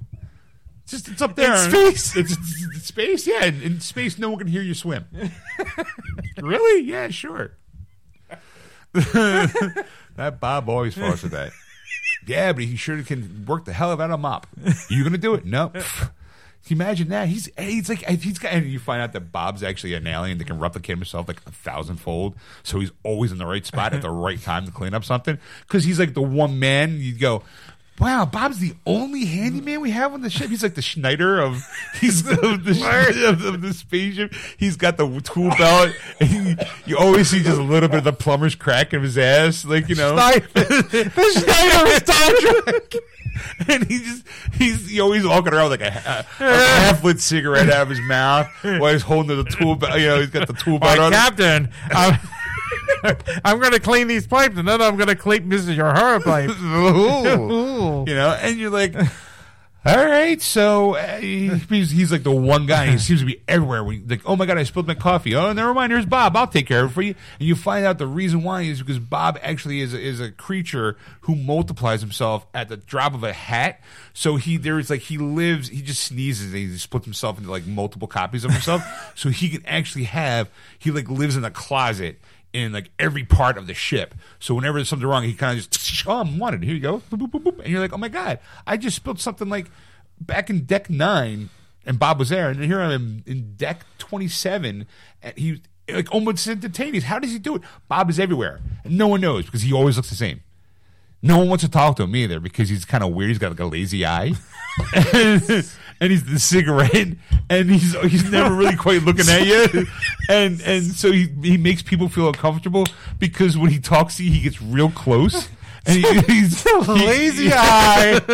It's the future, folks, with a lazy eye and a cigarette. And the plumber's crack, and he's with the plumber's crack, and because it's the worst uniform apparently ever because it's ill-fitting. Because it's not a jumpsuit like they do with no, because he's what do you call it? he's these service level people. They don't really invest in their suits because they're behind the scenes. They don't have to be spit and polished like the captain in the first class. It's the underbelly. It's the guys in the Delta Quadrant, in the Z sector of the Delta Quadrant, where they Wasn't this supposed to be a show or something? I kind of remember something like this before. Oh, I don't know. Maybe it's the other guys. I remember. God, I kind of remember. Unless it's the show that maybe having deja vu or something. Unless it's the show. Well, I mean, there's Red Dwarf. Which, no. They were, but then there's. I mean, the Orville's kind of like the story about the other guys, but they never really introduce like the heroes of the show. So I'm guessing. I don't know. It just feels like that there's a show that like, hey, there's Phil. I think we did this in a previous episode. I kind of remember this now. I kind of remember like an old episode that we did. We were talking about like the underdecks of the Enterprise and what was going on down there. Obviously, it's a good idea. That's all I'm saying. Yeah. Okay. All right. So sure, why not? I mean, I guess I think it could work if it's maybe it's not Kirk and Spock. Maybe it's like Phil and Betty, and they're just Captain Murphy and his first mate Captain Rogers. Not Buck, just Captain Rogers. Just making sure I'm making distinct. I don't want to cross platforms. Like maybe it's just that world that's set in the Star Trek universe. Like maybe you'd be driving by and you hear meep meep. What was that? That was the Enterprise that just flew by. How can you tell? You heard the whoosh. Listen, if you hear closely, you hear enough in the distance. Space, the final frontier. It seems like it just follows them wherever they go. Wait, hold on. Someone just walks by and they're just. Hey, what's up, Bob? Oh, nothing. Just humming a tune. Where'd you hear that from? I don't know. It's stuck in my head. Yeah, that's weird. Yeah, fuck you too. Hey. And the next thing you know, there's a fight breaks out on the Toledo deck, and then and then next thing you know, a food replicator gets jammed in someone's eye, and there's blood everywhere, and it all happens real quick or just off camera, while someone's dancing to like a pop hit of the 2027s, like. You can talk or not talk. I'm still gonna shoot my phaser at you. Like,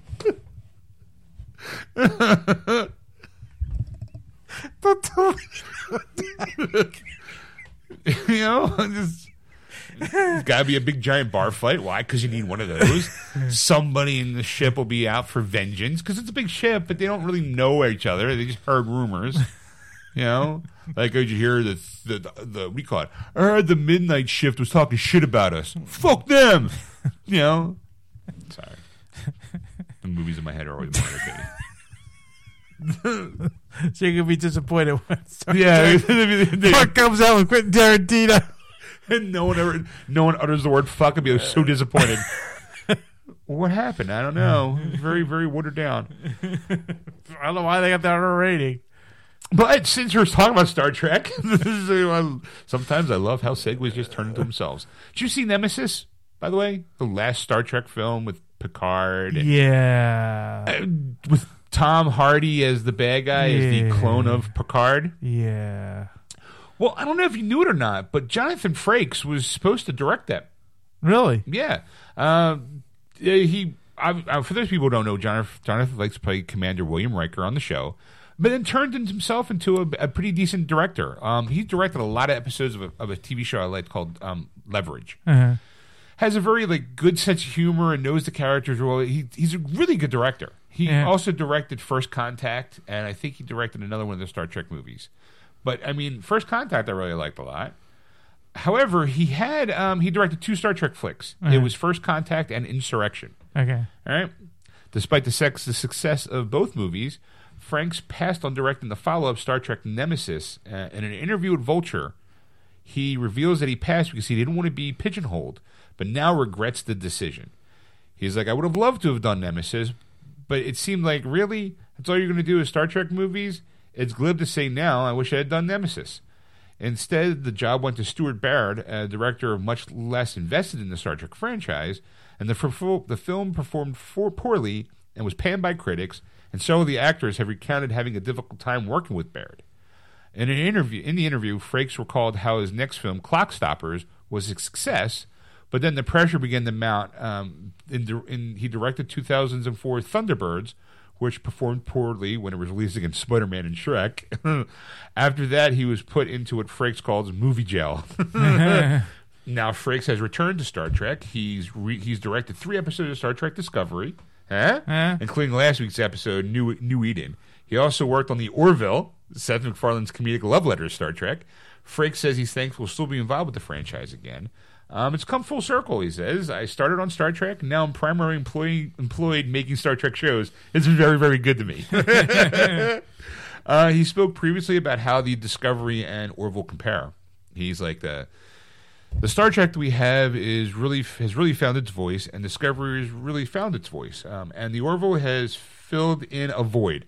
For a lot of people, the Orville is their new Star Trek because it does tell stories like The Next Generation, and it's got wild humor in it.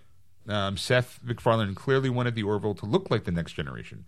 So he hired the cinematographer Marvin Rush and the camera operator and Brandon Braga, who wrote First Contact, among other things that are fabulous.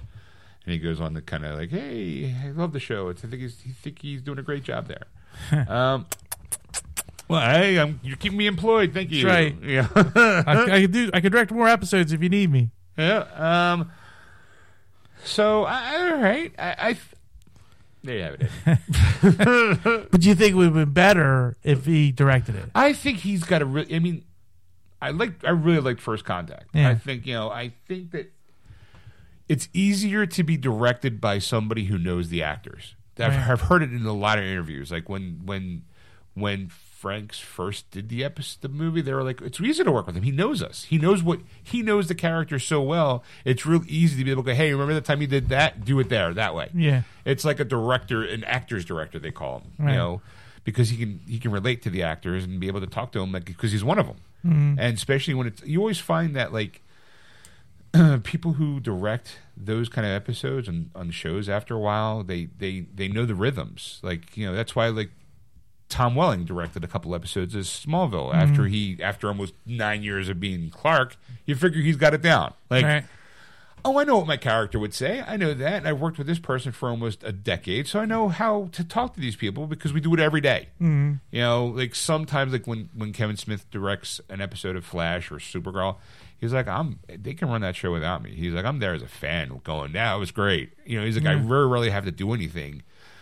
Because these guys do it, the show pretty much runs itself at this point. He's like, they've been doing it for so long. The actors all know who their characters are. There's never like, hey, no, I think you should say it this way, because they look at you crazy because they've been saying it that way for 5 years, 5+ years. So why mess? You don't have to put your own spin on it. You just go with what they're already doing. Right. And he's like, basically, it's just I make decisions like, oh, we can trim that there, and we can do this, and sure, we can call it a day, whatever. Like, or try this, just give me another one. That was great, but let me see another one. Right. He's like, that's all I do. He's like, most of the time, I'm sitting there going, that was awesome. This is great, and then I find what's happening later on in the show, and it's like awesome.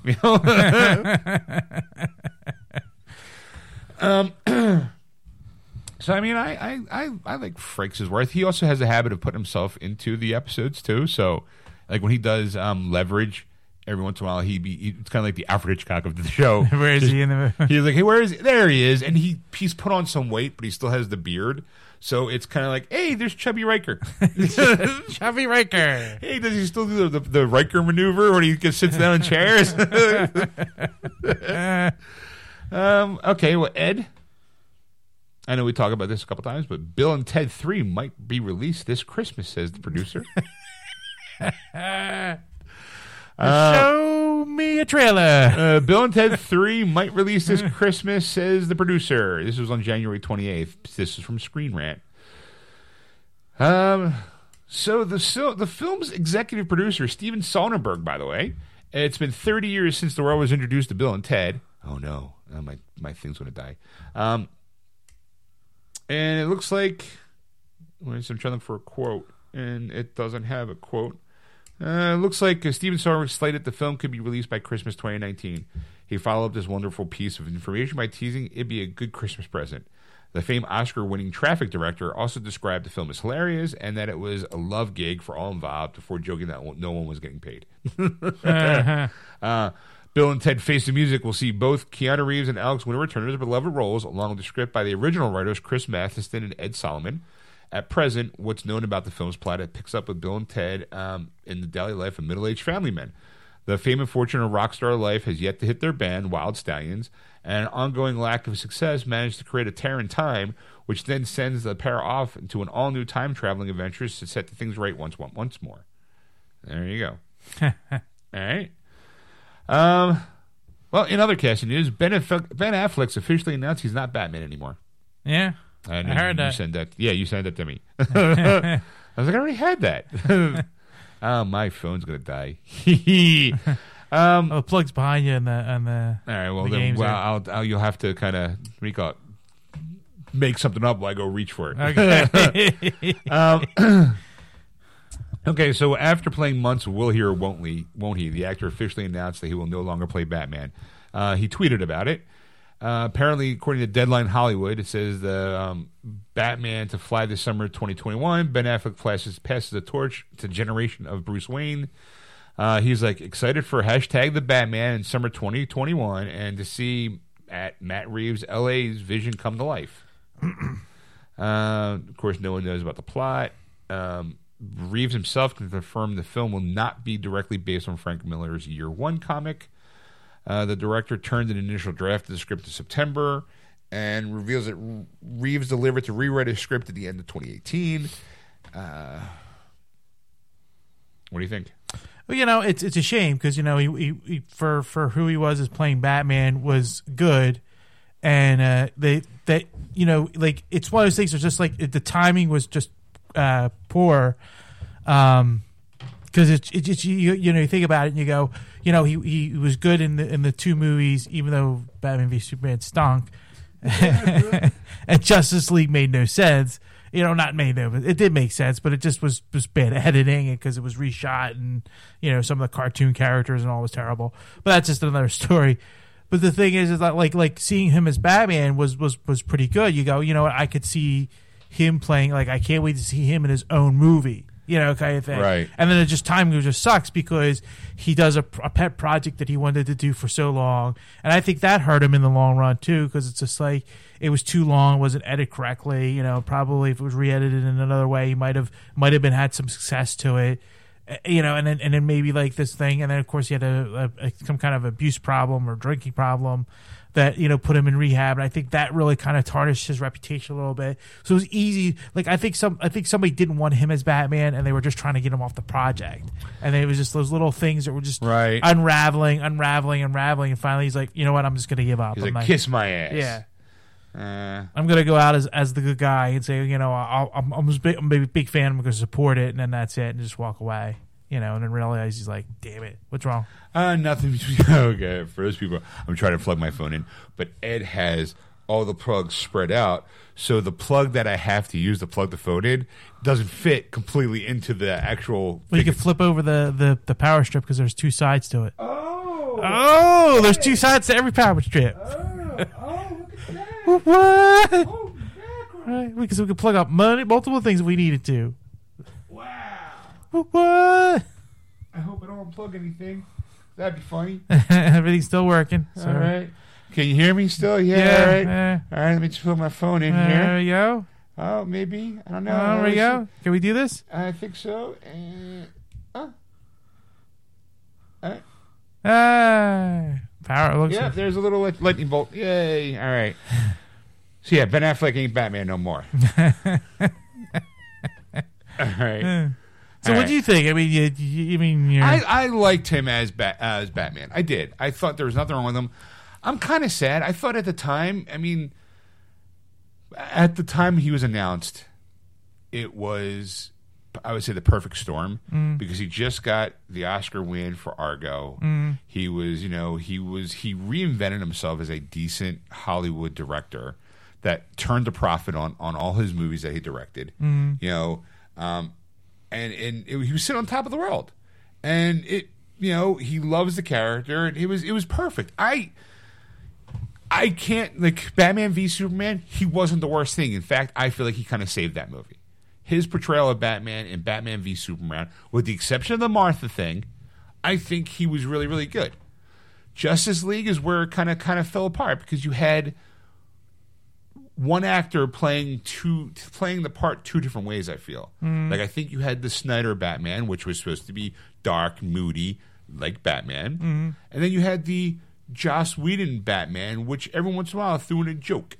Yeah. You know, like I will always cringe at the moment where Ben Affleck is rolling on the ground, holding his side, going, "Yeah, there's it's bleeding. There's blood." Like that moment where he's kind of like commenting on the fact that he's hurt. I'm like, Batman never would do that, and I guarantee you he knows that. Like, you can see the pain in his face while he's under those lines. Not like because I'm supposed to be in pain, I got to act it. It's that. Delivering those lines is like, that's so not a Batman characteristic. Batman would be like, I'm not bleeding at all. What are you talking about? Like, and then I think the scene where he's shirtless, and Diana's helping kind of patch them together. I think that was more Batman than him rolling around going like, I felt like he was Peter Griffin with a skin knee going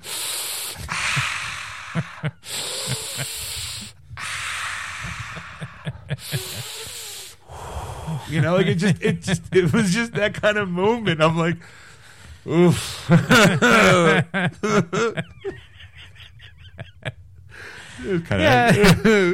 mean, it's just like you want to see him more, as Batman. I think that's a shame. I think with I think with him, you would have seen a more detective Batman than an action Batman. Right, and I just think I think with DC, everything's just falling apart anyway, so they're just kind of scrambling, and they're going to go, we got to replace this guy, we got to do this, we got to do this, and he was just like part of that. He was I think it's like at this point now, like you said, it's okay, well, Wonder Woman was good, so we'll keep that going. Yeah. Aquaman was good, we'll keep that going. We got Shazam, that looks fun. Like that looks fun. That looks like a disaster to me. Be honest. Really, yes. I think you're going to be complete. I think you're going to walk out going, "I was way better than I thought." I expect it to be exactly what it is. It's a superhero movie with a comedic edge to it, and that sooner. I'm more curious how The Rock's Black Adam is going to fit into that Shazam. Yeah. Also, it looks like it was filmed in Philadelphia. Just say, because the kid's on Billy's on a SEPTA bus. Yeah. I'm like, Subway train. Yeah, Frankfurt Market line. I'm like, I know that line. All right, what else you got here, Ed? I'm looking here. I got some. Have you ever seen the Star Trek Discovery? No, I have not. No. Episode. Okay, I was watched. Like I said, Dad's a fan, so he was watching it, and the special effects on it are phenomenal. Not gonna lie. Problem is, it's supposed to take place the same era as the Kirk era. That they weren't really super high tech. There was no special effects. Like, I was watching a scene where this girl's actually taking like almost like Iron Man technology, like taking information, throwing it up into the air, and it's like, come on, Captain Kirk didn't have that stuff. Yeah, Captain Kirk. He was a flagship of the fleet. Yeah, he had to just kind of click buttons on his chair, click, click. Like, hold on, I got to talk to somebody. Kept set to signing this Bill Big Bell pad that they had like every time. One of the female actors, and he had to sign something. You remember that? Yeah, I remember that. It was like an old credit card machine, those old ones with the carbon paper, and it's like. Like someone was constantly asking him to pay for the bill. Right. We just filled up the Enterprise. Here's the bill. There's the gas bill. He's like, exactly. Jesus Christ. Like he's just signed. He's like UPS delivered. And we need to just sign. We got new dilithium crystals. Oh, okay, hold on. Did we get those triples out? Yeah, it's the package. You got to sign for that too. Fuck. Like, what else we got? Well, Scotty needs some scotch, so here's a sign for that too. Or especially if you get like the FedEx drivers, they sign it. You go, what was the last name? Kirk, K-R-K. Thanks. Now, is my name and then the number of packages with a circle, or is it my first name? Is it James, number in a circle, Kirk, or is it James Kirk and then the number in the circle? Because the Federation knows how many packages I get, and I'm going to sign for that. And if I don't have those packages, it says, hey, I'm responsible for this. So if all of a sudden I'm missing 3 tribbles, they know where to go. It's, hey, Sean, hey, Kirk, you signed for this. Did you not get this package? I don't know. Well, your signature's here, so you must have gotten 10 packages, but we only see 8. Did you count those packages when FedEx dropped off? No. Well, why not? That's why you're supposed to give your name and then this number in a circle.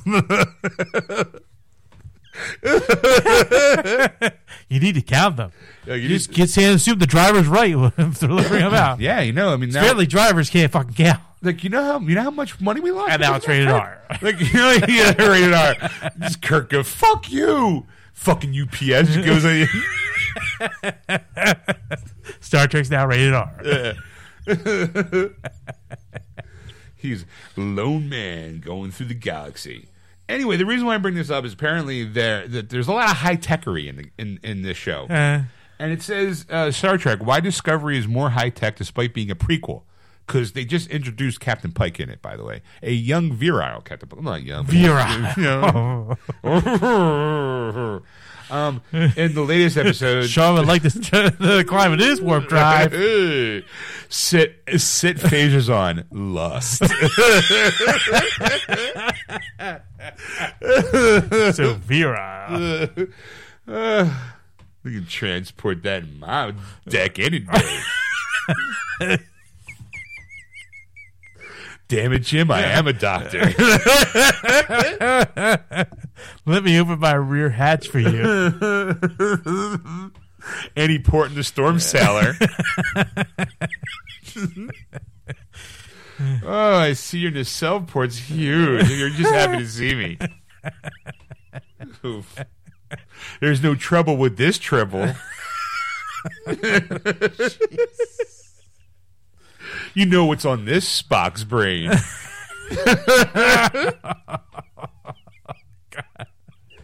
right, that's enough. The needs of this one will outweigh the needs of the many.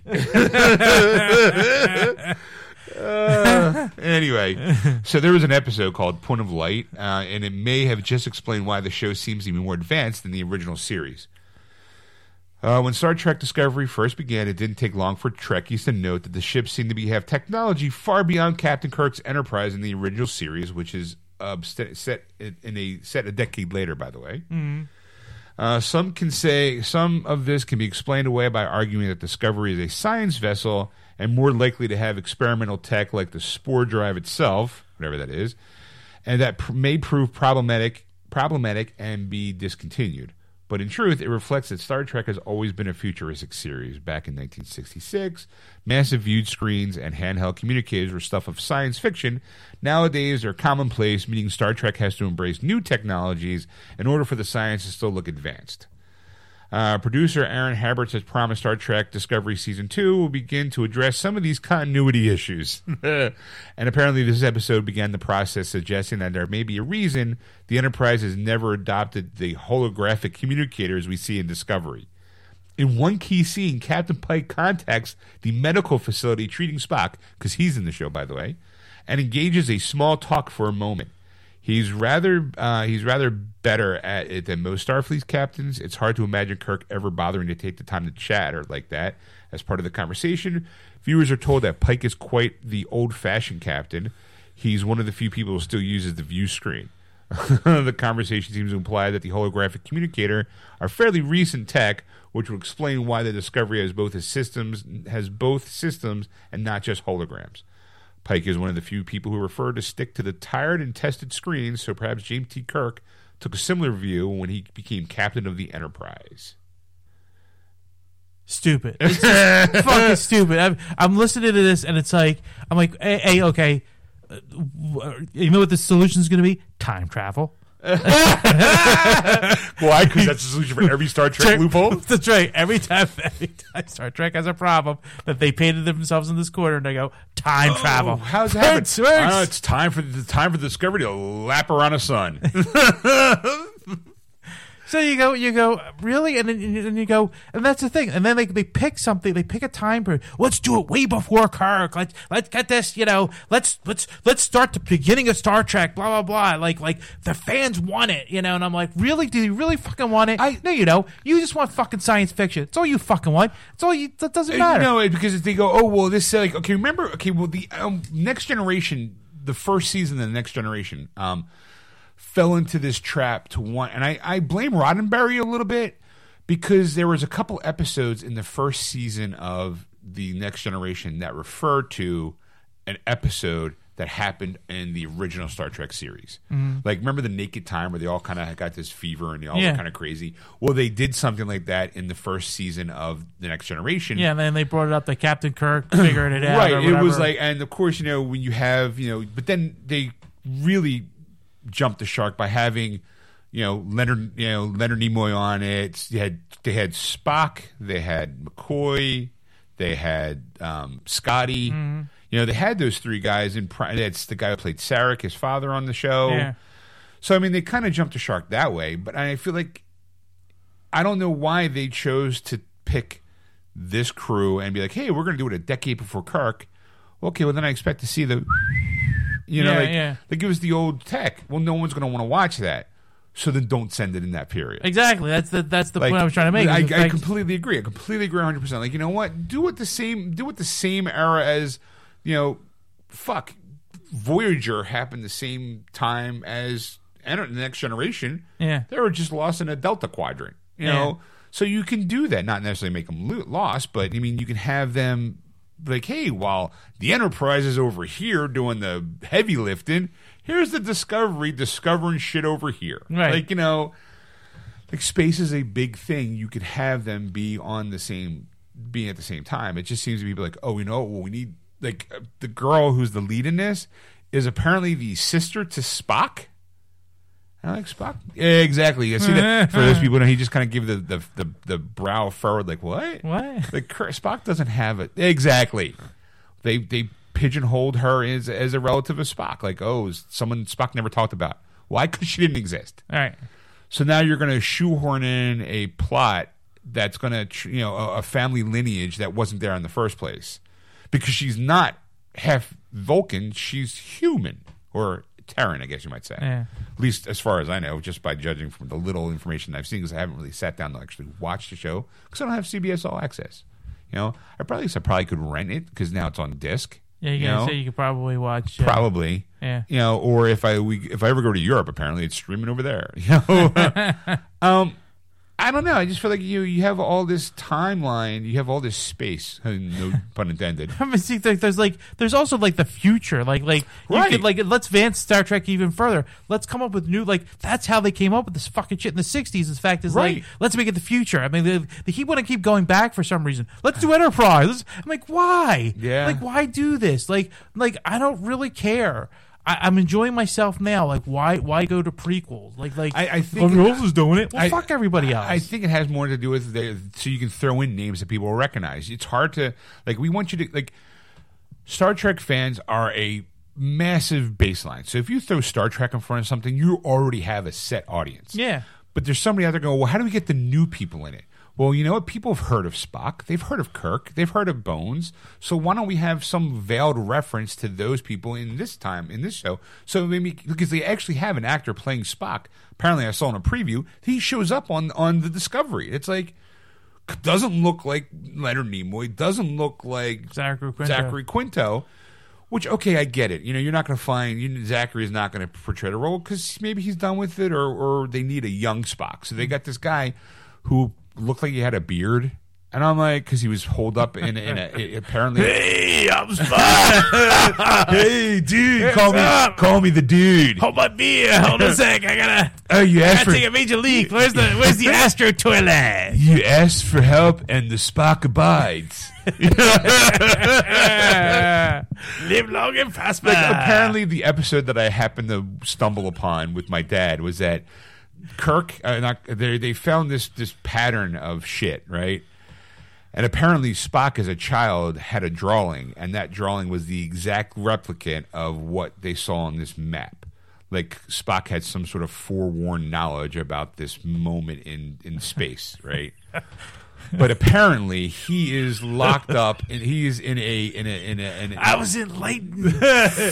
Hey, man, I truly went where no man has gone before. I made this drawing when I was a kid. Here you go. I got this one strain from here, and I got this other strain. And, had sex with a tribal man, and, next thing I know, I had this epiphany, and I drew this map, and there were some planets and some stars, man. It was real trippy. And the next thing I woke up and I was like, what the fuck, dude? So I checked myself into a hospital because I needed to chill out. That's what he was actually in. They thought he was on leave, but Captain Pike said, no, he's not. He's actually in this, quote unquote asylum. He put himself in, on observation. Because he just got too much to handle. Because, it's hard being part Vulcan, part human, man. Yeah, life sucks. Live long and prosper. But in order to prosper, don't I need a job? I don't get it, because I can't afford anything because you guys don't have money. So how can I prosper if you guys don't have money? It seems... I don't get it, man. I need to take a knee. Maybe I feel better now, man. I'm right now. I'm chill, I'm man. Good now, yeah. I'm chill. Yeah. I see the universe. Yeah, I see for what it was. Look at all the colors the universe has.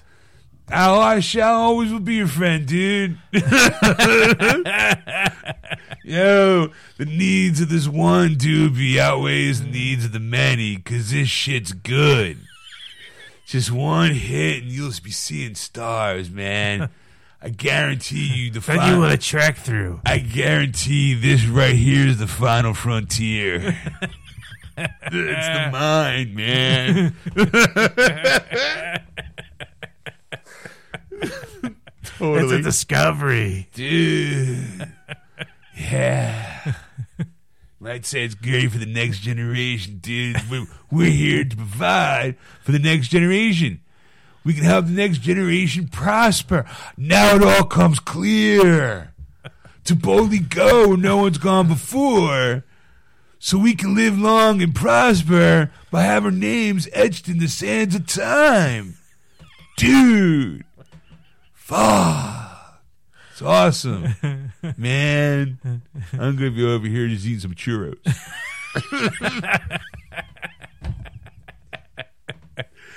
Oh boy. Anyway, so there you go, Ed. All right, I got some wacky ones. Right? Okay, well here's Stacy saw this article and it's a complete farce, but she had to give it to me because she thought it was funny. Local man arrested after cosplaying Mr. Free and yelling cold weather puns at people. Totally made up story, but because of the whole cold weather, and I was hysterical because it's basically the Sioux Falls headliner, your number one source for satirical Sioux Falls news, right? Local man arrested after cosplaying Mr. Freeze and yelling cold weather puns at people. The local man was arrested early Wednesday morning at Walmart after walking around the parking lot yelling cold weather puns at stoppers. He told me he was going to change the stop sign to say freeze. He was dressed up in some clear plastic that looked hand-painted baby blue to really get the whole ice look down. He was also trying to talk like Arnold did in the Batman movie. I thought it was pretty funny, said one shopper spoke. Not everyone thought the man's puns were funny, though. A man told me I needed to cool it on the makeup I was wearing. I took serious offense to that. Who says that to a person? I'm really thinking about suing him, said one woman we spoke to who was actually wearing too much makeup. Jeez. All authorities were then called after a few citizens were skirting the man's well-being and mental state.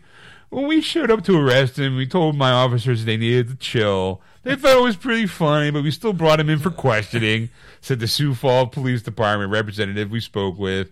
The man was released shortly after making more cold weather jokes on the way to the department. Stacy saw it. She knew it was completely fake, but she thought it was cute. She's like, just some guy running around going, nice to meet you. You need to chill. I cool it with that makeup. Oof. I'm going to change all these stop signs to say freeze. I was like, okay, it's cute. However, I want to finish up, Ed, with 2 articles. Right. Number 1, Xbox player spends $13,000 in purchases family claims were unintentional. Wait, what? How'd you get for pushing buttons, Ed? I will repeat again. Xbox player spends $13,000 in purchases. Family claims were unintentional. All right. First off, I'm like, how the fuck do you spend $13,000? Microtransactions. That's a lot of microtransactions. You need to get past that one level on, like, we call it Candy Crush, and you're out of lives. You spend $1. It's $1 here, $1 there. Who notices? Next thing you know, 13,000 times later, someone's knocking on your door, going, "Dude, we want some money." Okay, so apparently a teenage Xbox user racked up $13,000 in charges from in-game purchases that the player's family said were the result of accidental transactions.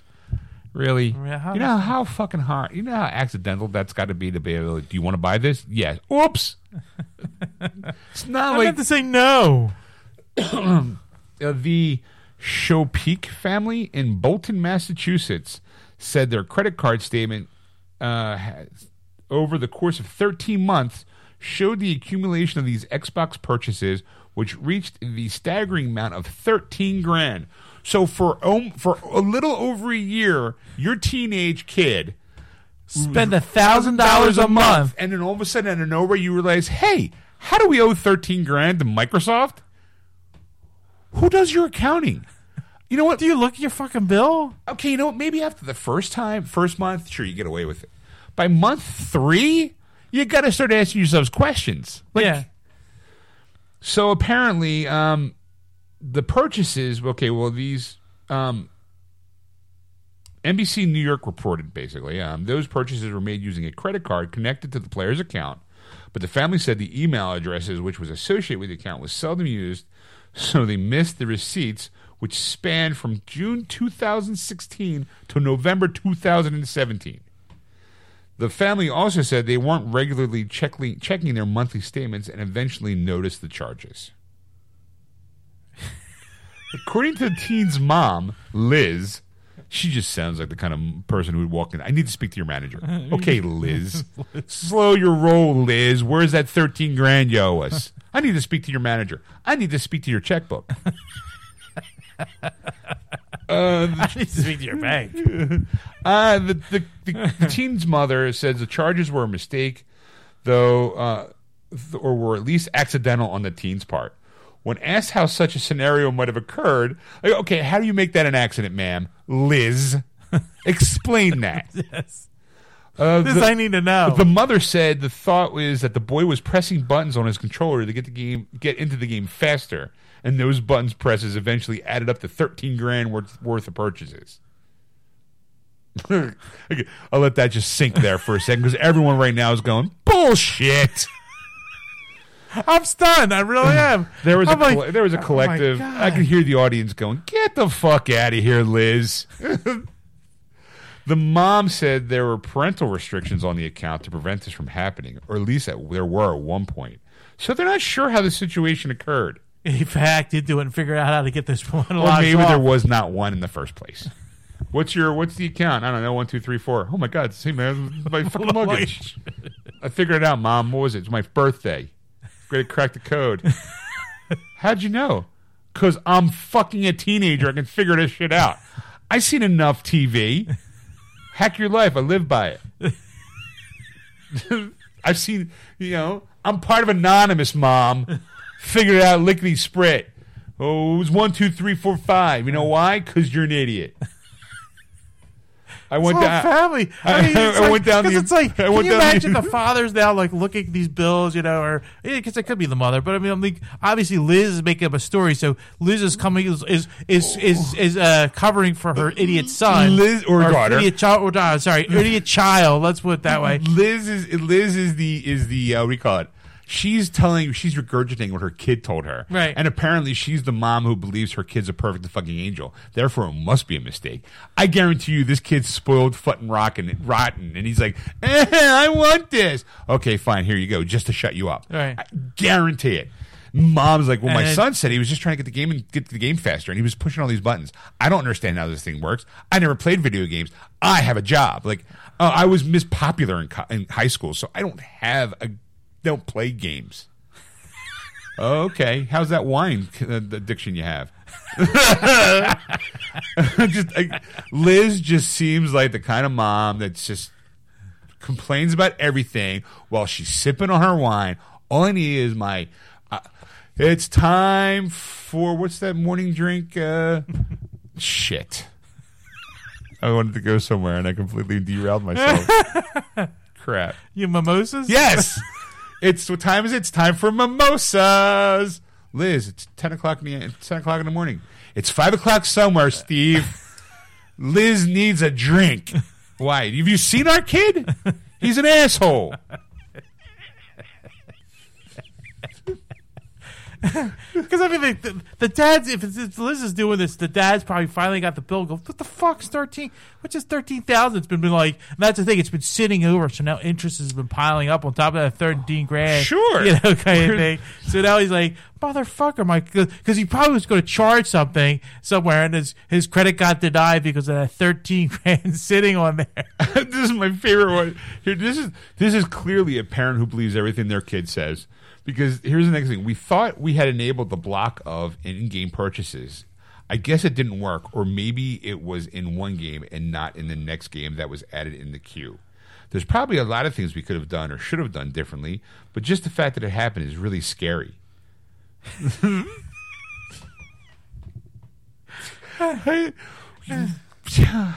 dumb bitch. Like, oh, that's all I can think of. It's like obviously the kid runs his life, and the kid runs the show, right? And like she doesn't bother, and he just plays games all day long. He's probably like a regular GameStop. They probably has like an account or something like that. They probably put the credit card on the fucking account, so they don't even bother like showing up. So he's buying these games, or he bitches at his mom like 8 times a day and going. So mom's like, "Fuck, right. I'm gonna take you now to shut you the fuck up, and get you this game." I've seen these kids. They rage quit, throw a controller across the room because they lose a game, and next thing you know, like every other week, the parents coming in buying another controller because I don't know how he keeps breaking these.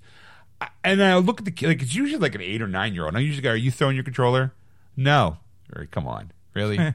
See this damage right here? Clearly, it looks like it hit something, dude. Just be honest. You're in a safe space. I usually go, "You're in a safe space. You can be honest." Well, I did throw it a couple times. And then the mom whips her. What do you mean you threw it? I thought we told you know, and it's like, "Hey, you sucker. This is hell. Welcome to hell. And I'm the manager." See the name tag, it says hell. This is a safe space. I like that. It's okay. What do you mean? I was like, no, seriously, dude, it's okay. I mean, another kid gets a beating. I'm usually like, look, dude, it's all right. I mean, you wouldn't be the first person to throw a controller. I used to do it when I was a kid too. Yeah, well, I've done it a couple times. What do you mean, done it a couple times? You know how much? Do you know how much money I spend every time? I'm going to spend $60 on another goddamn controller because you keep throwing around, and on the back of my head, I'm just going. This is like this is where the rage quit comes from, kid. That she's beating the kid senseless. You're looking at games, you guys are stupid. I'm not the one throwing a controller. Whatever. There was also supposed to be agreement between the parent and the players. The parents and players where every purchase was supposed to be approved beforehand, a system the mother said worked in the past. However, she asked the kids if they were responsible for the purchase, and they say they weren't. Because who's going to... Did any of you guys... I know it's funny? Shit, no, I know. Who made these purchases? Not me. I don't know what you're talking about, Mom. I don't know how they got there. I was just trying to make the game go faster. It must have been an accident. Well, he says it must have been an accident, therefore it must have been an accident. Liz. God damn it, Liz. I was just wish somebody would turn to her and go, "You know how stupid you sound right now?" How many kids did you have? You should have stopped at 1. None. Okay, so apparently the family then contacted their credit card company and asked for a fraud investigation to be conducted. No fraud. That investigation took months and resulted in the credit card company deeming the charges are valid. So the family tried to appeal the charges through Microsoft's online systems. The mother said one of the automated questions asked whether the charges had been made in the past 14 days, and since they hadn't, no further plea could be entered. Neither Microsoft nor the credit card companies opted to reverse the charges. Oh, we'll take it to the press. The public will be on our side for this. And you got a collective, duh. Like, how stupid are you? It's called parenting. Or just, how about this? Take the credit card information out of the fucking system so your kid's not required to fucking hit a button. Right. I guarantee you it's probably some Fortnite bullshit. You know, yeah. I need a skin, or it's a new season. That's why it made billions of dollars. Yeah, it's from $13,000 came from Bobby. And then Bobby's just an example of all these kids. All the other kids. It's not unheard of that kids do it, but $13,000, like, how irresponsible are you as an adult? I mean, I know I'm irresponsible, but I'm an adult, so I can. But you're not going to rack up $13,000 worth of. Hell no! I feel bad when I spend $1. I'm like playing this Homescapes game with my app, and every once in a while it's 99 cents to get like 1,000 gold to be able to buy 5 extra moves, and I'm like, well, it's only $1, But then I'm always like. Next thing I know, I'm like, oh, but then it becomes a slippery slope. So I'm like, oh well, shit, I didn't make it a 5. I thought I could. I need like 2 more moves. Let me buy another $1. Yeah, and it's like, that's why I never do. I'll never do those. Yep, I play them, but I won't. Like, you need that? No. Next thing you know, I'm like $5 in the hole because I'll be like 13,000. Next thing you know, slippery slope. 13 G's in. I'm like, oh no, what am I gonna do? I gotta call my bank and cancel this. I just thought that was like. I need to see if there's a fraudulent charge. No, Mom, you don't understand. I didn't do it. It must have been Billy. It wasn't Billy. It was Sally. Sally's too. Well, that's because she didn't know. I just gave her the controller just to play.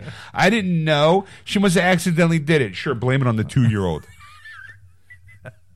2-year-old get beat. And then I guarantee you, Liz has got the short mom haircut and the mom jeans guy. I need to speak to your manager. I want to talk to him. Hello, credit card. I need you to do an investigation because I believe these are fraudulent charges. I don't believe this one bit.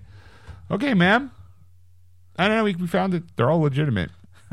In fact, it's 2 forms of ID. It's all legit. It happened over the course of, I want my money. No, you're not. They're legitimate. Sorry. We're taking it to Microsoft then. Go ahead. Microsoft is like, I'm sorry. 14 days. I made these shirts. No, they were made a while ago. It was made over the course of the last year. How are we supposed to be responsible for your spending over the last year? That ain't our problem. Fucking discipline your kids. Click. Here's an idea. Ground them. Let them get a job. Let them pay off it off.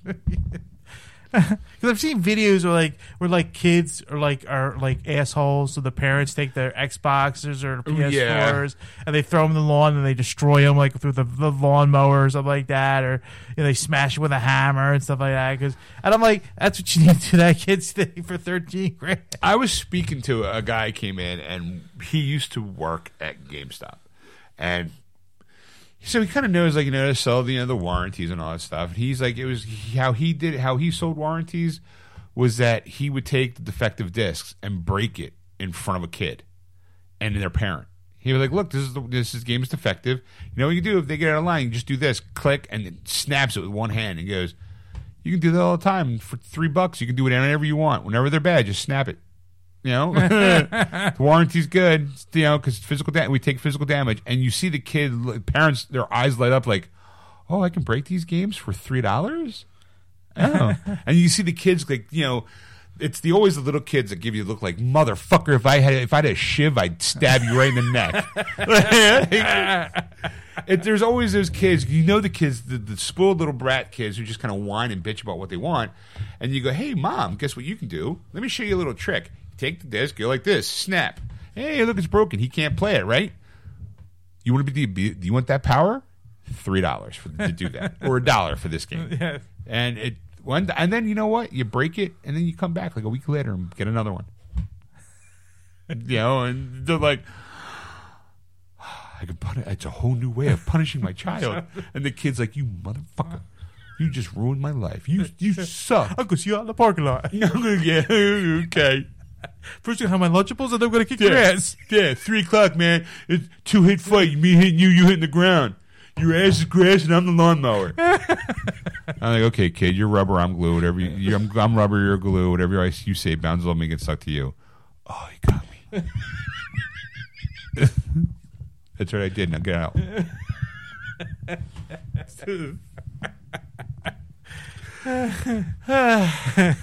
I got one last thing. I don't know if you want to go over it or we can wait for the next show. It's the biggest box office bombs of all time. Yeah. Okay. I don't know. I don't think they're in any kind of. Yeah, they are in order. Okay. Now this is of all time, so it's not just in 2018. Right. Titan AE. Remember that movie? Yeah, I like that movie. $100 million loss. Yes. It was an animated adventure film. It starred Matt Damon as the story's hero who must take an intergalactic journey to protect the map. Mm-hmm. The movie also co-starred Drew Barrymore as Damon's love interest in the film. The movie was made with nearly a $90 million budget, right. With millions spent more on promotion. To date, the film has grossed approximately $37 million, bringing its loss to nearly $100 million for the studio. The poor viewing reviled the better-than-average critical response. He gave the film 4.5 out of 5 stars, rating the film offers a rousing story with lush galactic visuals. All right. However, you know what was? Here's another one: The Adventures of Pluto Nash lost $96 million. All right. Then it's a sci-fi comedy starring Eddie Murphy as a retired alien smuggler who lives on the moon. He's forced to go up against a mafia after they try to steal his lunar nightclub from his hands. The film was shot on a $100 million budget that only grossed $7 million. Oh, it was. It's like one of the things is you hear those like numbers. When you hear like $100 million, it's like if they came close, it's like it was a flop. It made only $80 million, but you go 7, you're like ooh. Yeah, the picture was a major disappointment for Warner Brothers. It financially and both financially and critically. Lucky for Murphy, he went to star on the hit films I Spy, Shrek 2, and Dreamgirls immediately following the flop. I Spy wasn't a flop? I guess not. That was terrible. That should have been a flop. That was a terrible movie. Well, I mean, have you seen Jack and the Giant Slayer? Jack the Giant Slayer? Jack the Giant Slayer? Have you seen that? I haven't seen it, but I've seen the commercials, and it looked terrible. You know why? Because it lost $125 million. Oh. It was a $200 million budget, and the film only grossed $195 million, bringing the final total loss to $125 million, I guess, with marketing, you know. Let's see. 47 Ronin. Remember that movie? That's with Keanu Reeves. Keanu Reeves samurai movie based on the urban. In a way, I wanted to see it, and in a way, I didn't.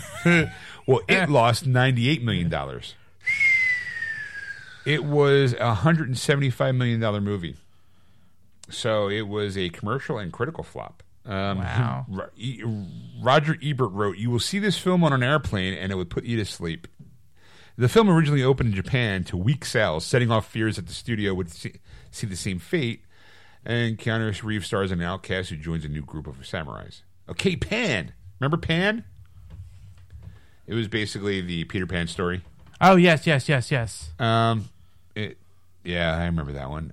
It lost somewhere between $130 to $150 million. That was more recent too, wasn't it? No, that's the no, that is. I was thinking when Hugh Jackman was like, I think Hook or something like that. If I remember. Yeah, I think he played. I don't know. He was like the good guy. This I don't remember. To break even worldwide, the film would need to make $400 to $500 million, and only managed to make $150 million in max. Okay, remember the BFG, the Big Friendly Giant? Yeah, they will never ever hear Big Friendly Giant. I'm going out and you see BFG? BFG. Big fucking gun. Big fucking gun, because that was the name of Doom 3. It was BFG edition, Big fucking gun edition. So when I see the BFG, and I don't think Doom always had the BFG. I don't think Big Friendly Giant. I think Big fucking gun, right? Right. There's so you figure there's no reason a Steven Spielberg helmed film could flop. But that's what happened in 2016. It was a Disney film too, right? It might have been. It was $140 million budget. We bought it from Disney. I haven't. I have a copy of it. Yeah, I haven't seen it. So it was $140 million. It was a combination of CGI animation, live action shots, and elaborate sets. The film was released during the highly competitive 4th of July weekend, and it struggled to push past the competition that included The Legend of Tarzan and The Purge election year. Oh, jeez. There was a movie called How Do You Know? It starred Paul Rudd, Reese Witherspoon, and Jack Nicholson. It was in 2010. It was $100 million romantic comedy. It lost $85 to $118 million. Most of the budget went to security expensive A-list talent, but wasn't enough to fill the seats. It only made approximately $50 million total. It was a huge blow to the veteran director James L. Brooks, who hasn't directed a film since. I think he passed away, didn't he? All right, here's one I'm sure you've heard of. Green Lantern. I never realized this. It lost $98 million. Wow. The movie needed to break $500 million to make a profit. It starred Ryan Reynolds, the quirky superhero. Which I think was not a good choice. Ryan Reynolds? I don't think so either, but I think, I think that without Green Lantern, you don't get the Deadpool. For Ryan Reynolds as an actor. I mean, I forget. Okay, I mean, if you think about it, because you have this, you have Green Lantern, you have the Wolverine Origins movie where he played Deadpool, quote unquote, if you want to call that, right? So I think that you needed these things in order to make Deadpool the movie really so good. I think that honestly they shouldn't have done. Hal Jordan Green Lantern was not the right Green Lantern to have at that time. Oh no, I disagree on that. I think Stewart would have been the better. Would have been better. I disagree because there were so many fanboys with Hal Jordan that's the way to start. Yeah, but all the people who would go see that movie are the age of people who watched the Justice League cartoon, and that was Stewart as the Green Lantern, and never had Hal Jordan. A lot of people were like, "Who's Hal?" Rotten Tomatoes. Okay, the film grossed $220 million, so that's good. Yeah. The Lone Ranger.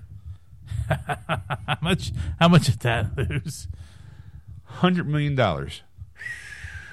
Movie star Johnny Depp isn't usually associated with box office bombs.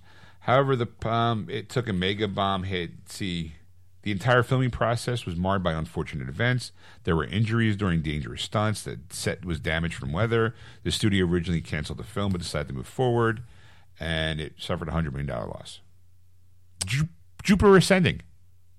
Ooh. I kind of wanted to see this. The problem with that is that it was the studio's fault that I think that flopped. I really do. I blame the studio because they had two great actors, Channing Tatum and Mila Kunis. So, to me, it was one of those things. And they had it at one point, and then they pushed it into February. And February territory is always weak movie territory. Like, if they don't have any faith in it, they'll put it in February, and they won't really give it too much in terms of marketing. And that's what they did to it. Well, it says here, first of all, it's also directed by Lily and Lana Wachowski now sisters, not brothers. That's right. Who did, Matrix Loaded and Cloud Atlas. It was 2015. Jupiter Ascending starred Mila Kunis and Channing Tatum as they fight to fall in love in space. Didn't fare quite as well with the audience as The Matrix did. The film was jam-packed with CGI, which set the film's budget sky high. Combined with poor critical response and weak marketing campaigns, and you had one of the biggest bombs of 2015. Because when it first came out, there was trailers I think it was almost like 6 months or 8 months out or whatever when it was coming out, and it was kind of interesting looking. It was bizarre. Channing Tatum's character looked a little bizarre, but it was kind of I'm like, you know what? I mean, I have to see because it wasn't really like him talking. You didn't really see because there was a lot of action scenes, slow mo, super, kind of thing. And it's it looked interesting. And I'm like, well, I don't know anything about it. And but it's got Channing Tatum and Mila Kunis. So you go, hey, you know what? I'll go see it. And then of course it got pushed, and you go, oh really? And then he goes, they put it in, and then they put it in February. They have no faith in this movie, and you go, well, maybe there is something to it. If the company, the studios has no faith in it, you go, well, it's got to be terrible. I mean, they put out terrible movies, and on good and so are blockbusters. And you go, what the fuck were they thinking? And you go, well, if they didn't have faith in it, then you know it's got to be terrible. All right, so I'm gonna go. You got Monster Trucks. You knew that was a flop. You knew this movie. You saw it on screen. I was like, you got to be kidding me, really? It lost $120 million. That's generous.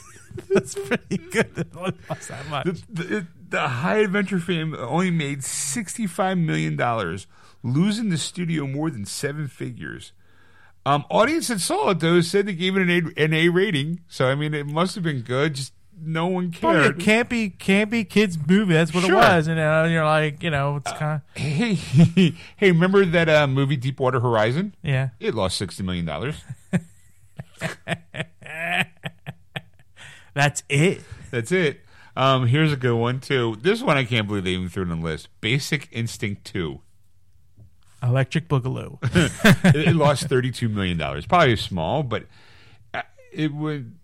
Yeah, but a lot of those, like some of those movies, they only say 32 million. You go, they probably were looking for like decent numbers, not looking for like they know Basic Instinct 2 is not going to be the movie of the year, kind of thing. Well, here's the problem with the enormous with Basic Instinct #1 was a huge hit, right? So they wanted to cash in on a sequel, right? They cashed in 15 fucking years later because the sequel with Sharon Stone in it, by the way.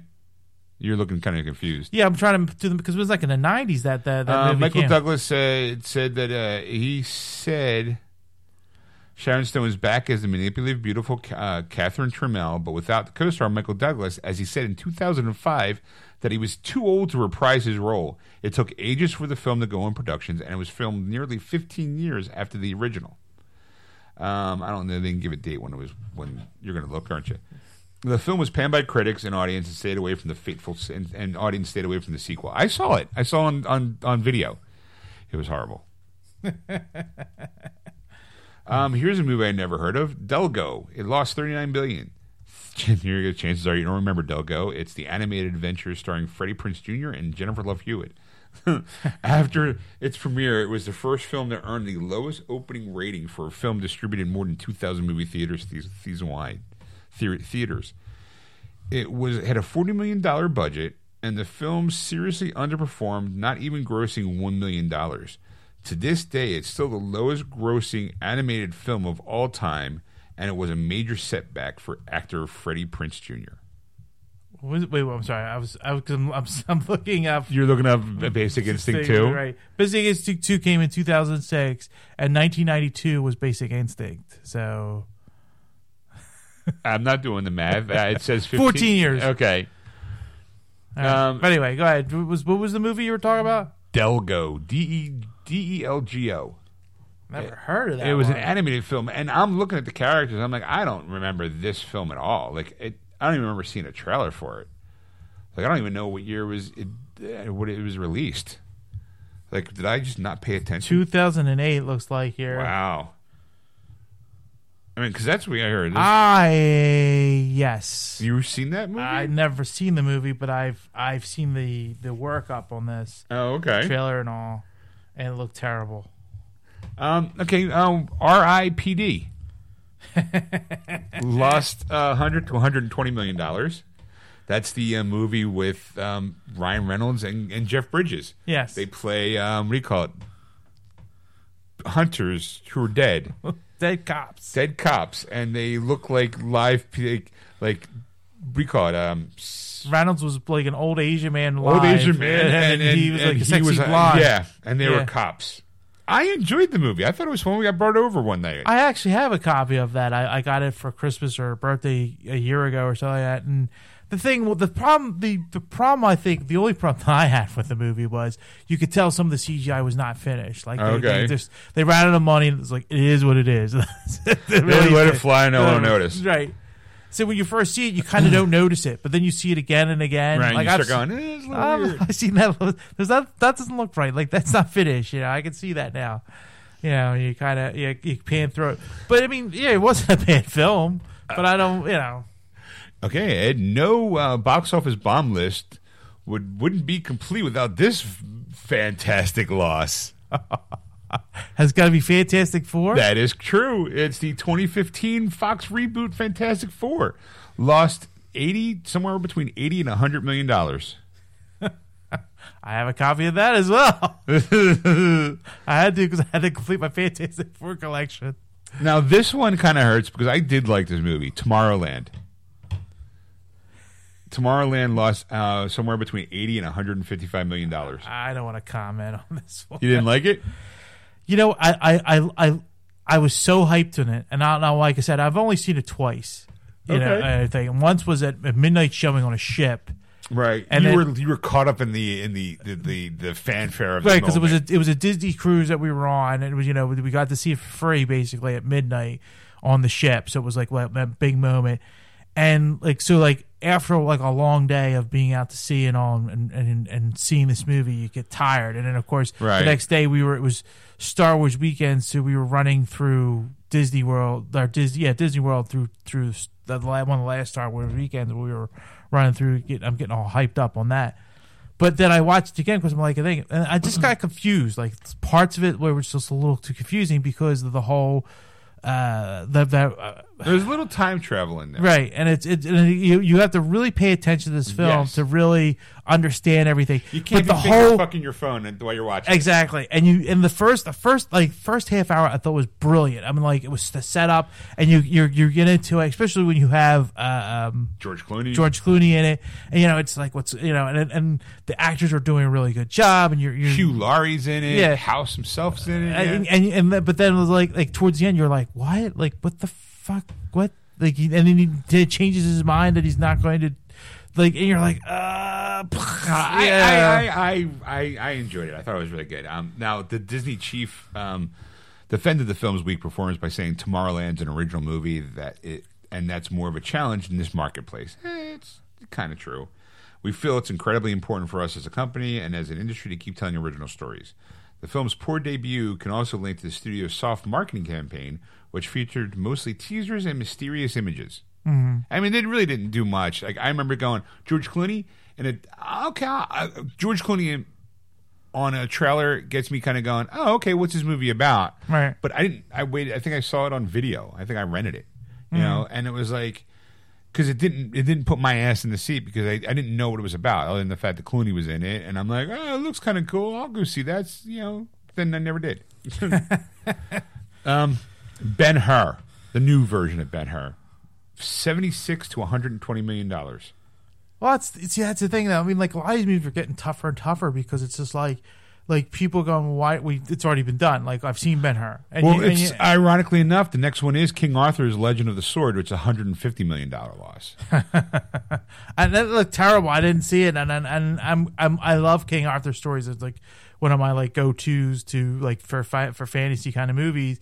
And you go, I'm like, it just did not like every time I saw something like an article or a picture, and like less and less I wanted to see that movie. It was just not. You know what I'm going to say? I had no interest in seeing it because it's not the Charlton Heston version. That's like a masterpiece. To try to do that one again is iffy at best. Right. It was supposed to star Jack Huston, and it was meant to be a star-making role because he was a nobody, I guess.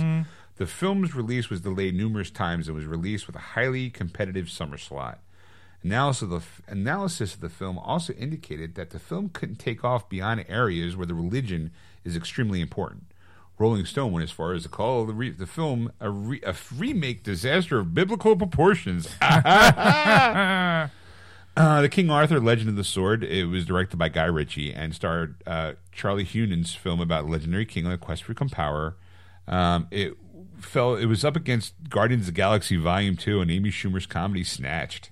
The film lost almost $150 million against a production budget of $175. Rolling Stone critic gave one film a 1-star, replying that apply Ritchie's fast cuts and jagged pacing to the Arthurian legend, and you get a brutal bleeding mess. Sahara in 2005. That's with all right. Matthew McConaughey. It was, what do you call it? Lost $78 to $105 million. It just, I mean, like the marketing was terrible for that, and it was just like, and you go, this doesn't look like a good role for Matthew McConaughey. Like when you saw the trailer, you're kind of like that's how the impression I got. He's not Indiana Jones. Right. Stop. And it wasn't even like it looked like it wasn't. It was like I don't know. Sinbad, Legend of the Seven Seas, it's a cartoon, $125 million loss. Here's what I was surprised at: Teenage Mutant Ninja Turtles: Out of the Shadows, the sequel. Yeah. Lost $75 million. I was surprised by that. Did we see that one? I brought it over. Yeah. It had Stephen Amell. They brought in. He was Casey Jones. Yes. People were saying they were too freaked out by the too realistic versions of their beloved turtle. They look too real. That freaked people out. Like, I don't want to see that. That's something. Not my power. Not my. Well, those costume ones were better. I guess, or they look like turtles. And I mean, I never really liked these movies either, but I mean, like, to me, they were better than the '90s versions, of those, like, those. Oh, that was, oh God. Like, I'm like, well, it was a step up. It's not my turtles, but it's a step up. But also, Power Rangers lost $76 million. I am not surprised by that at all. I mean, it was an okay movie. It was, I enjoyed it watching it, but it wasn't like, oh my God, I have to have it. It said it identified with the sensibilities of the kids at the time, and they were tried to reboot it recently in the form of a film. It didn't quite work, resulting in a heavy box office loss, as you can see here. Mars Needs Moms. Do you remember that cartoon? Yes. That looked terrible. It lost almost up to anywhere to $100 to $144 million. It looked terrible, so I'm not surprised. I am not surprised at all. The characters' faces to have a spooky, neither alive nor dead look.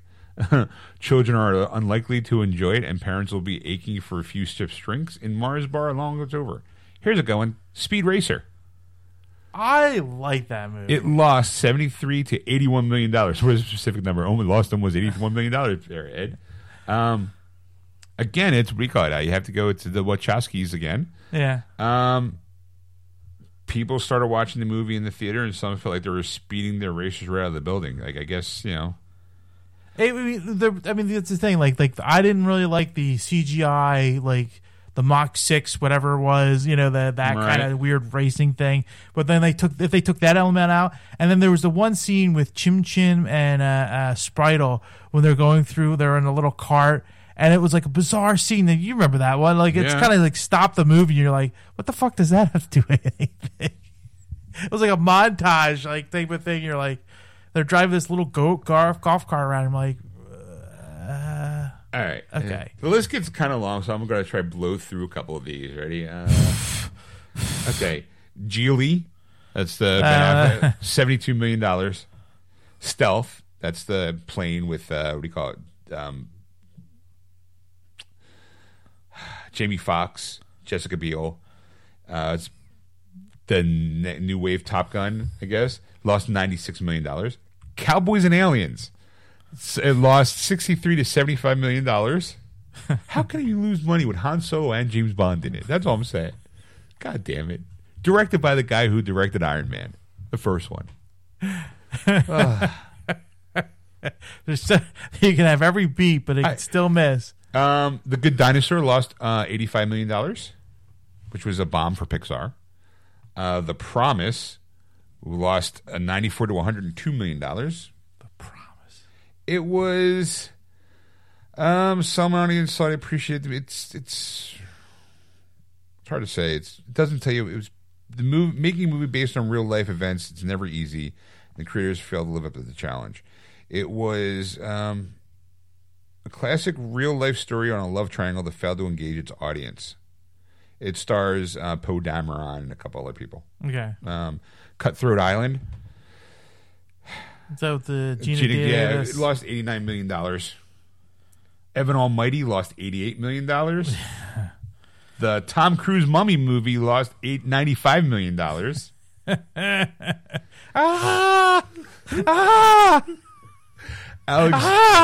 Alexander, the what do you call it? Lost. That's the thing. I'm like, I wish they would make that was to me like going to be like I thought it was going to be the greatest movie because I liked Alexander. Yeah, I actually have the it's Oliver Stone I think directed it. Yes, I actually have the long version of the movie at home. I haven't sat down to watch it. I saw the first cut, I guess. Yeah. It was okay. It wasn't great, but it was okay. It had Angelina Jolie in it. Did a Russian accent, and we're like, yeah okay. Whatever. And then, of course, the Alexander has, of course, an Irish accent, and you're like, is he Greek? Alice Through the Looking Glass lost $70 million.